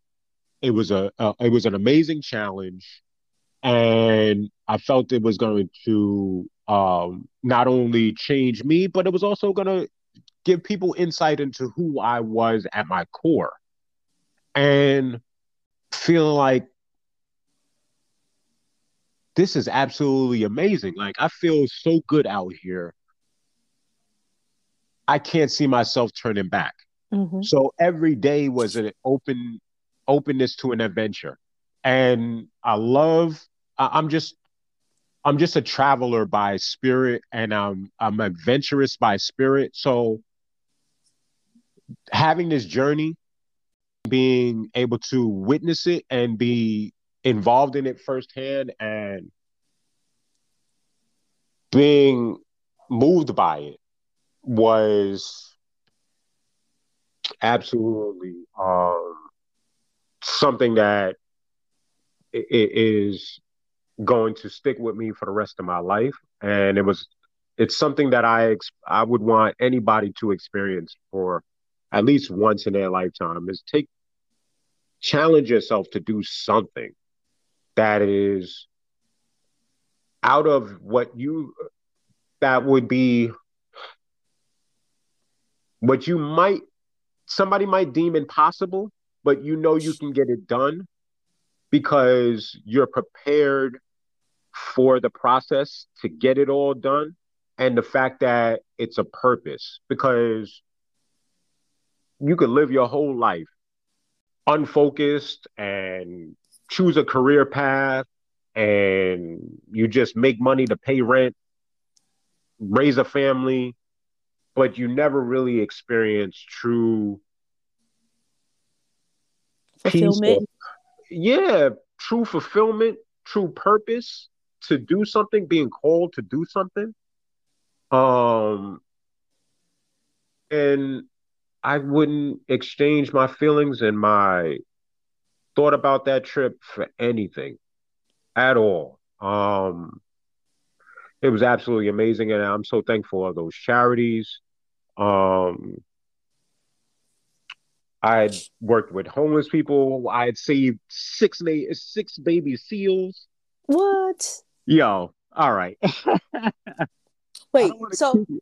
wait, Yeah, wait, go wait. ahead. So Ask so me a so. question. All right. So I have three questions. Right. One, what is one word you would use to describe your journey? Just one. Amazing. Okay.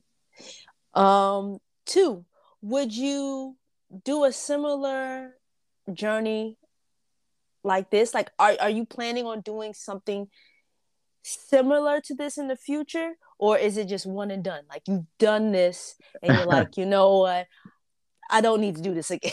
I don't need to do anything like that Here, again. here's the thing. I would love to do something like this. Maybe not such a large scale, because 6 months on the road is a lot of time to be dedicating to doing something like this, and um, it takes a lot out of you. It really does. But I wouldn't want to do it by myself.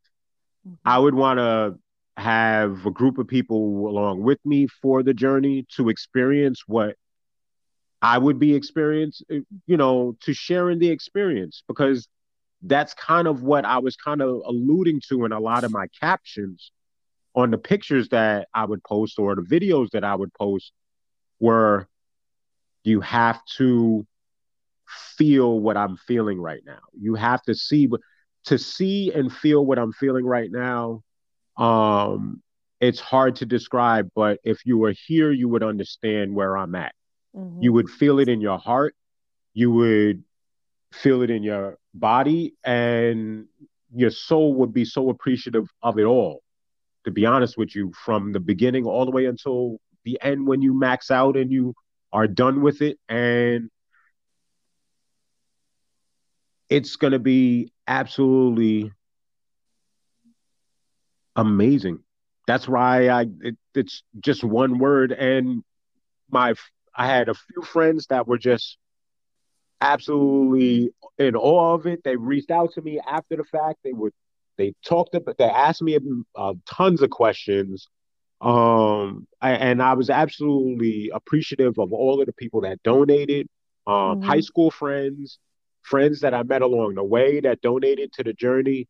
A gentleman that helped me um, out there on the road one day, where literally the winds were absolutely gusting and pushing me from, along the road. Literally, I was riding and I was swaying. Mm. So this gentleman pulls up next to me in a pickup truck.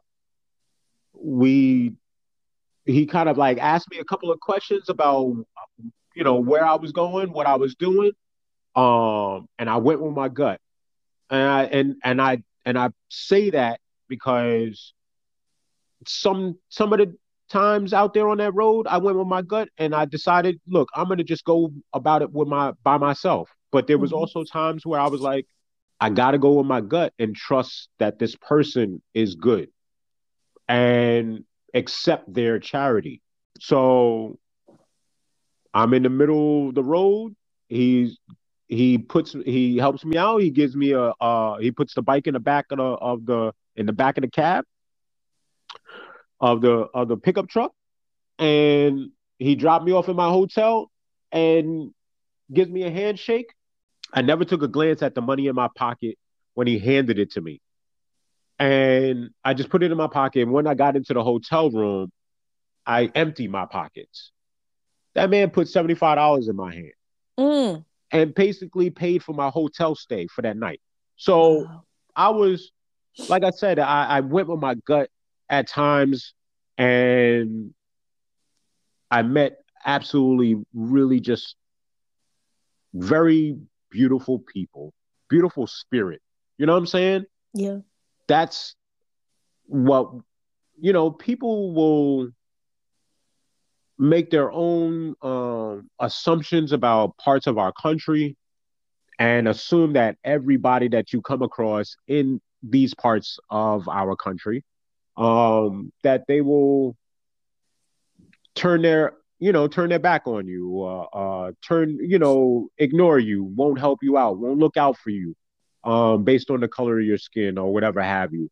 Um, and that gentleman, and along with a few other people, really kind of didn't showcase what people would make assumptions about particular areas of our country or towns or whatever have you. So you don't want to generalize. And I find that very important. You never generalize groups of people.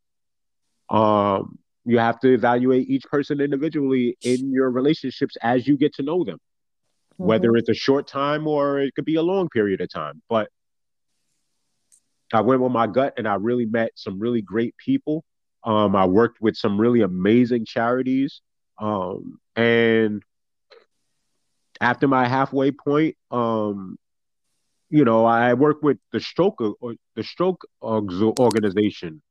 Only because my grandfather actually dealt with a stroke Mm. when I was a little kid. So some of these charities were picked because they were connected to me in some sort of way. All right. Um, Youth Entrepreneurs is in Wichita, Kansas. It's an absolutely amazing charity that helps young kids in high school and in junior high school learn how to start their own business, managing their money, um, and gets them started in that area of their life really early and getting them acclimated so that they are part of this business world, with a step ahead of some of their peers. And I get gifted this opportunity to sit in with this top 20 team. Wichita State was um has been a great team for a number of years. I respect a lot of college basketball programs and college football programs across this country. Um, but Wichita State has always been kind of like on the cusp of the top 20.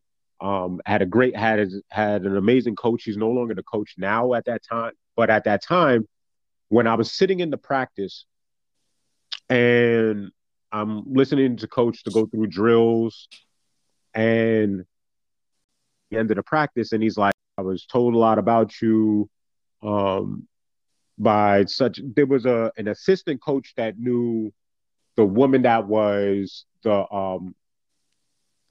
with the executive director over at Youth Entrepreneurs. And that's how I kind of got um, into the practice. So he's like, I find it amazing what you're doing, very inspiring. And if you could stick around at the end of this practice and talk to the team, I would greatly appreciate it. Don't you know I was so nervous? I would I be too. Yo. So I had never spoken in front of, I had kind of done little speaking engagements in front of small crowds. Nothing like this. Okay. So, and I'm speaking to a Division I basketball team. They worked extremely hard. These players individually worked extremely hard to get to this point anyway. So after practice, the coach, he comes over to me, he introduces me to the team.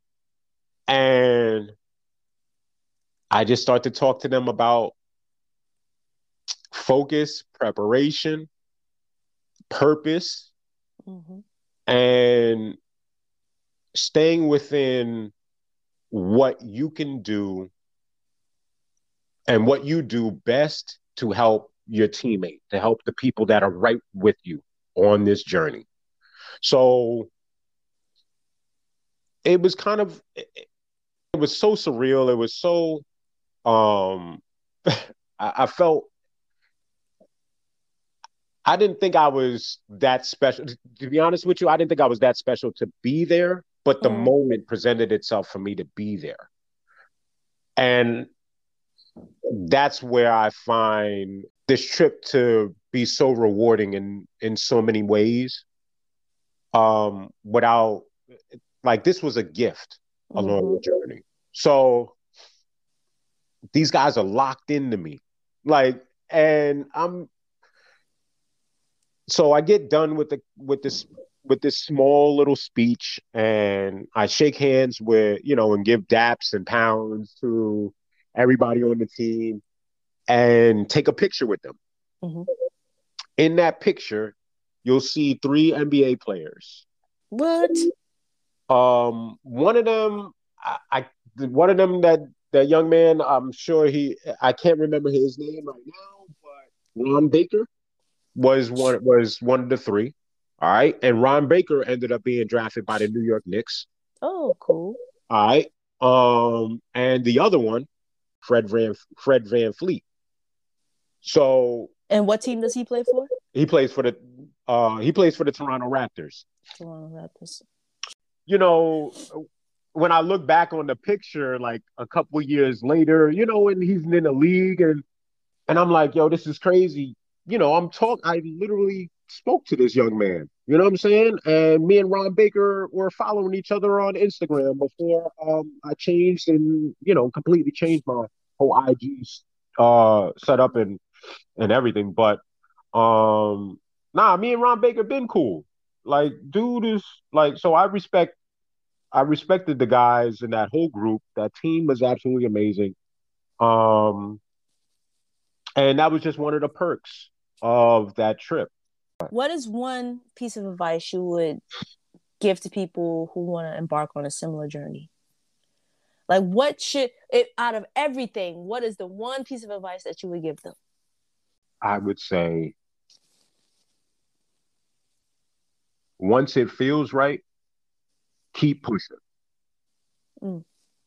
When you know what you're being called to do and it feels right, and as the idea and the process of it starts to flow, it's inevitable. Like, it's supposed to get done. So you're on this life, you're in this world, and in your life to fulfill a specific purpose, to what is catered to your characteristics, what you're good at, what you learn to get good at. And when you prepare for that project or prepare for that purpose, keep pushing. Don't let anything or anyone who has no experience in challenging themselves, taking a leap of faith, and taking a chance on on accomplishing goals. Like, be goal oriented.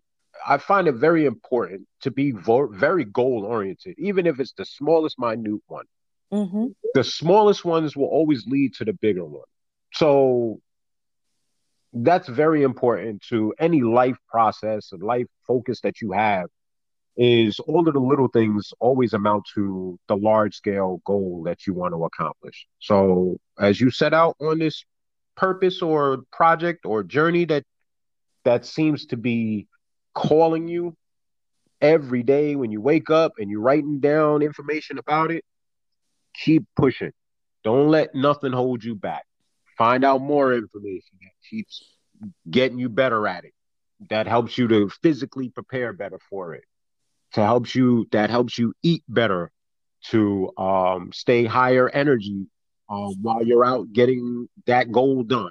Mm-hmm. All of that. Stay focused, stay disciplined. There you go. Word up. Word up.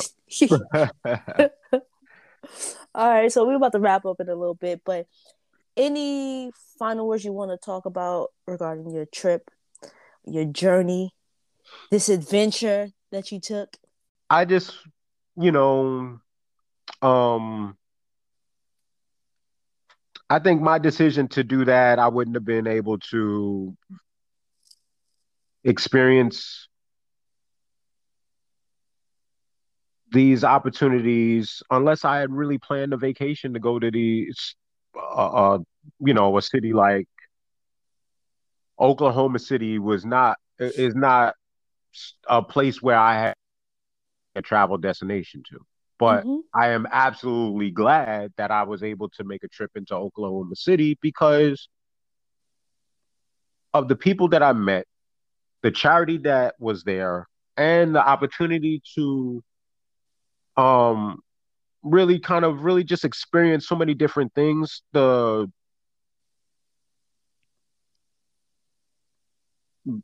releasing baby seals, I don't know, like look, being able to work with the charity that nursed baby seals back to health and then set them free back into the ocean and witnessing that whole process and that whole event in person um was absolutely amazing. It was you know, and getting on my bike what started the whole process. Mm-hmm. Getting on your bike could lead to so many journeys, whether it be something small that can touch you, or it could be something where it could take days and weeks or months to accomplish that will touch you for a lifetime. And cycling has brought me so many benefits and so many blessings. I am absolutely thankful for it. Me and you met because of cycling. Mm-hmm. You started following me on Instagram, but I believe we were following each other on Facebook first Oh yeah, it might have. Yep. Mm-hmm. in the Black Cyclist group. Mm-hmm. Um, and you meet so many great people through the opportunity of cycling, through the sport of cycling that come from so many different walks of life. And I'm so thankful that the journey was allowed me to be open to these people. And it's kind of really led me to where I am today. It's Mm-hmm. led me to what I do now. Um, you know, meet people from different communities across, the tri-state area, or when I go into another city or country and I ride my bike in either a race for a leisure ride or it's something very competitive. But I love traveling, and the bike is a tool. Are redefining cycling within our community. Seeing so many people of color cycling now. Back when I was out there on that road, I kid you not, everybody that I ran into that was like that I told, or some people that asked me about this in corner stores, gas stations and stuff, they was like, "Man, you better than me. You got it." But I usually would respond to them and reply to them was, "I'm out here so that you ain't got to do it. So it's all good." I'm appreciating this whole process. I'm appreciating this journey. And cycling, after getting back from that trip across the country, it led me to getting involved in races and other community events and charities that also were were connected to me also as well from Alzheimer's and the stroke organization, as well as the lupus organization, all of those ailments that affect our people, and have affected me personally, a family member, my sister, my grandmother, my grandfather.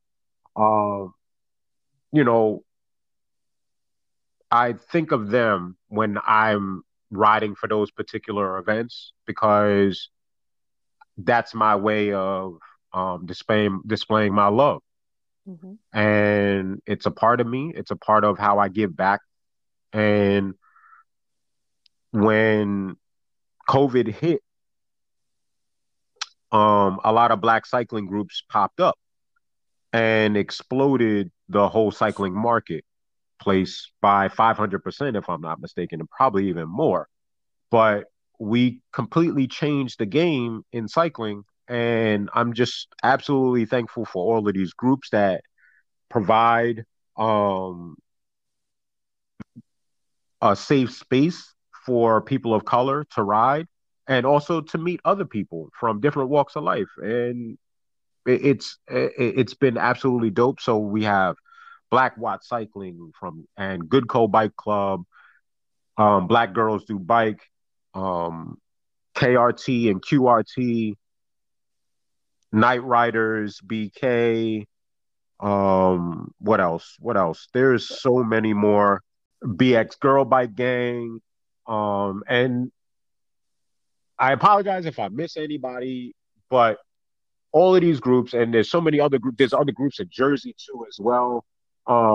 So all of these groups that we all started following when we got into cycling and took it up not only as a hobby, but it's also a part of our passion. When you get involved in this stuff. So, you know, when me and you started following each other and you were liking some of the posts that I would put up on Facebook and in the Facebook group and on IG, it was to influence others to experience the things that I've experienced, from racing in Bali to racing in France and riding my bike around Germany and Frankfurt, riding my, racing in Michigan and Ann Arbor, after not racing and riding for almost not riding or racing really, for almost 2 years during the whole COVID. And my first race, I placed fourth in my age group. So I got involved in this sport for so many benefits because first of all, for the spiritual and mental benefits of cycling, it's very therapeutic. And I would want anybody to kind of take a chance at cycling if they've never done it before, even if you go out for a short ride, to try to get used to getting acclimated to pedaling and riding your bike often or whatever have you, even if you haven't in a long time. But cycling is very therapeutic. And the mental benefits of cycling are absolutely dope, as well as the physical benefits. From head to toe, you basically get a full body workout.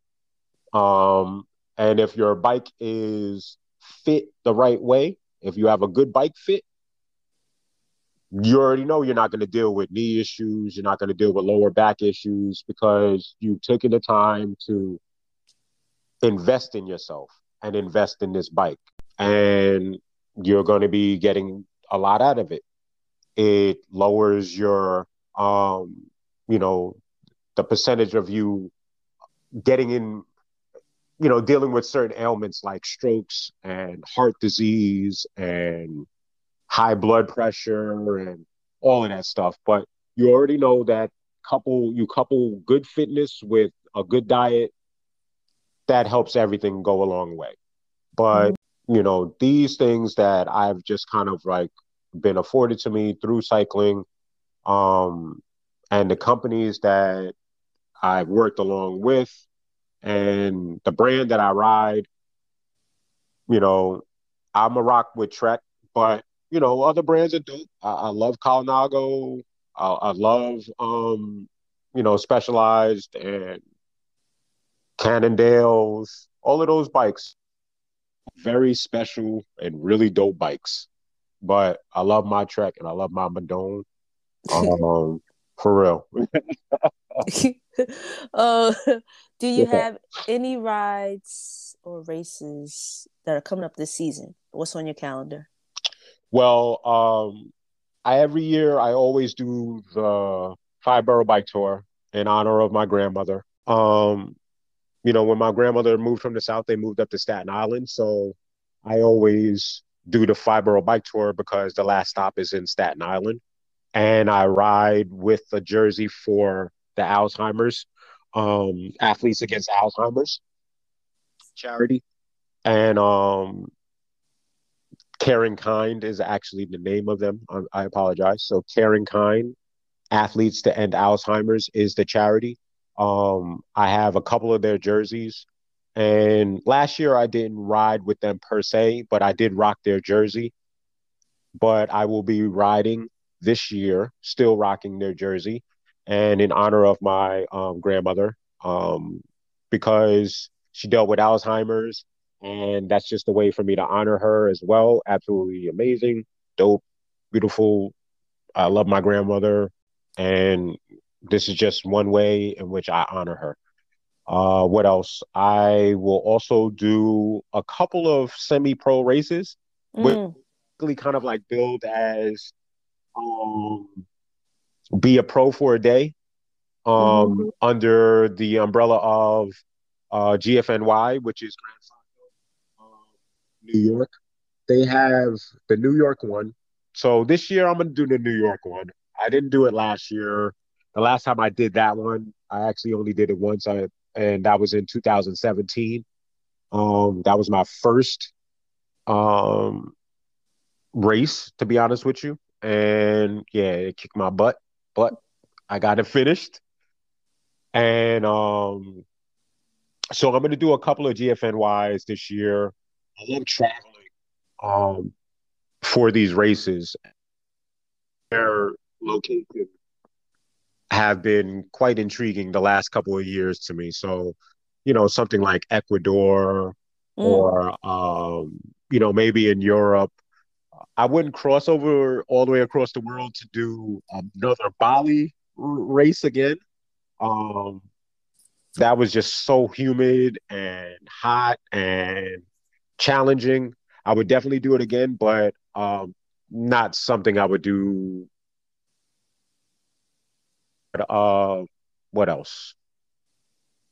And more community events with these with the local organizations. One I particularly ride with more often than not is BSG, which is Blood, Sweat, and Gears. They are under the KRT QRT cycling umbrella out of Philadelphia.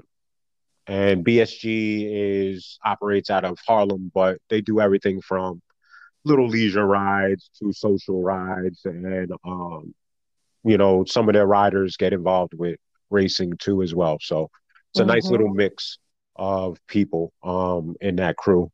But just getting more involved in the community and expanding on both benefits of cycling, and talking about that in more of my posts going forward. My diet as well, because I'm vegan. I've been asked plenty of questions about how do I stay high energy while I'm out on a long road trip. So from food, prep, and everything, I'll get into all of that for like rides, own little stuff, and there'll be little bites that'll be good for other people to kind of follow along the little, ingredients and make something for themselves if they want to make some vegan, little vegan bites for high energy on their road trips. And that's a couple of races, couple of leisure rides, but I don't really give my whole calendar of things because I know that there's going to be some stuff that are going to pop up that I'm going to definitely Mm-hmm. want to do. But also, okay, One Love in Atlanta is definitely one that I want to do this year as well. So, Yeah. and I would love to do the one in Jamaica too. I would love to be involved in a ride in Jamaica. If I that could happen this year, that would be dope. But yeah. Nice. It's a dope calendar you got there. You got you got some races and local events and out of state events. Okay. Yeah, yeah. Nah, I love traveling. Like seriously, like trying to take it. The only thing is, see, I don't want to take my bike to every traveling event because I think it's important that if you network with bike shops across the country. If you're a very um focused rider, racer, and you know, you don't always have to, and you're always looking for a new challenge, you don't always have to take your bike. Mm-hmm. All right. You can reach out to a local bike shop that's going to be in the area of where you're going to be traveling to and tell them why you're there. And you can hopefully they might sponsor you a bike or they might hook you up with a bike that you can compete in. And that's what kind of happened in Bali. When I got there, I didn't travel with my bike at that time. To be honest with you, that was just before COVID started. And I had told you prior to this that, to be honest with you, I had got my bike stolen. Mm-hmm. So for a couple of years, I had basically for races and rides that I was doing, I was actually just renting a bike. I was just I would train and ride and do all that stuff in between. And then when the race would happen, I would be in another. I've done a bike and swim in Maryland, but I didn't have a bike at the time, so I ended up renting a bike and taking it with me to Maryland on the train on Amtrak. Um, so you have options, and Mm-hmm. I think it's very important to establish relationships in bike shops with other bike crews across the country. So when you show up in their particular town or particular city, they can welcome you with open arms and put you onto rides, introduce you to the local food, restaurants, and all of that kind of stuff, so that the community grows. Mm-hmm. And yeah, Bali was dope because of that whole fact. I reached out to a bike shop while I was there, and they hooked me up with a really dope bike to ride around in, and I didn't have to have any anxiety about traveling with my bike at the time. Mm-hmm. Um, so you have to be very conscious of that. Like depending on where you're going and you're traveling with your bike, or you're traveling to a particular city, country, and you want to ride there, I would do a whole lot of research into whether it would be economical to take your bike or it would be better for you to just get one when you're there Yeah. for the event. You got to weigh Mm-hmm. out all of those options. So those are the kind of things that I do when I'm preparing for a race or a ride in another city or another country. I look at all of my options and I make the most of the trip. It's not just going to be about the race. I'm going there to have a vacation. I'm serious. I'm going to go enjoy the food. I'm going to go enjoy the people, the culture, and and I want to be able to take enough pictures and videos so it's like as if you're, especially if I'm riding somewhere and I take a recording of the ride, and I want you Mm-hmm. to feel like you're actually riding the bike. Yeah. I want you to feel like you're there. So I think it's necessary that we, when you do follow these cycling IG clubs and these pages of people that love cycling and they're racing and they're in different cities, pay attention to the little stuff. Ask them about how they prepared to get to that point. All of that stuff is nothing but quality insight. It's networking, and it builds a family. Yeah. Yeah. I agree with you, and I'm with you on going to these places and not only to ride but to enjoy the place and to, like you said, the people, the food, the weather, the whole Mm-hmm. environment. You know what I'm saying? So I think that is, I'm with you. Yeah. I'd travel in a minute. Yeah. People, I'm yo, with I've seen it. you taking some dope shots, and like seriously, the the camping out, like you can literally just take your bike on a camping trip Mm-hmm. and spend a couple of days out of town in a nice in a cabin or pitch a tent and go for a ride in the local area and write about it, post about it if you want. But those memories and living in that moment, nobody could take that away from you. Yeah. And you posted some really dope stuff, camping, some skate rides and marathons, that things that I never was looking at or paying attention to, but they're intriguing to me. They're Mm-hmm. motivating to me in a sense of, okay, she's there, and I want to check out what she just did. I want to check out the places that she saw because that's intriguing to me. So, yeah, I think that social media, from that aspect of how me and you ended up meeting and how Mm-hmm. these groups connect and how we all kind of engage and push each other, it's really dope. So, yeah, yeah, yeah. Yeah, definitely. I just want to thank you again for sharing your story, um, and giving us an Thank you so much. insight. I appreciate it. Of course, giving us an insight on like what it took to prepare for that, um, that that journey, because I can only imagine. And even like the little things that I plan, I know what you're talking about. I know what you're talking about from telling, not telling everybody your business. Of course, you got to tell your mother and your close friends and family, but everyone else, you don't want all that. Um, just their maybe insecurities or maybe their feeling towards whatever you're about to do. The lack of knowledge, and sometimes it's not coming from a bad place. It's just they don't know. So when you say you're gonna ride across the country to volunteer for 20 different charities, they may say, what do you talk, like that's crazy. And Right, then and until you do it and it's done and they're like, yo, that's amazing. right. So I always I tread lightly with certain people because I totally understand what you're Yeah, talking about.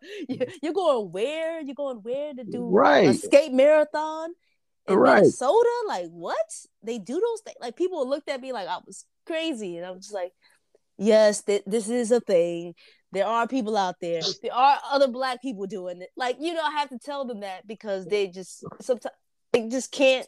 right, They just can't, process it until it's done, and then they're still kind of like, "So you did this?" right, But right, right. I It's totally get what you're saying. I totally get it. it's an interesting, um,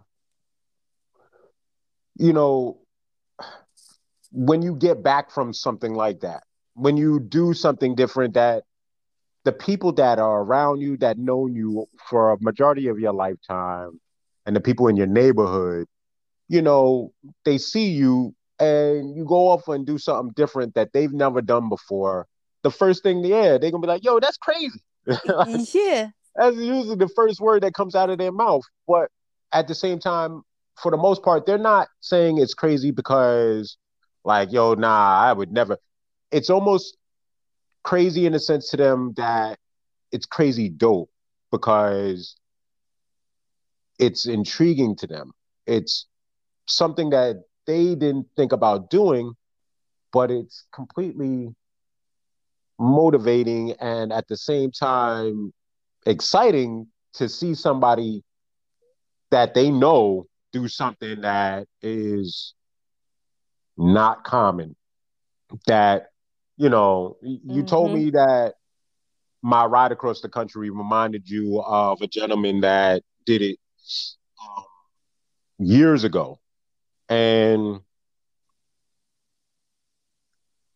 when you put together ideas for something like this that are outside of your, most people's realm of understanding, yeah, it is different. And different is not always bad, or different is not always weird. Different can be amazing and dope and intriguing and motivational, everything. So yeah, Yeah. continue. Again, I appreciate you.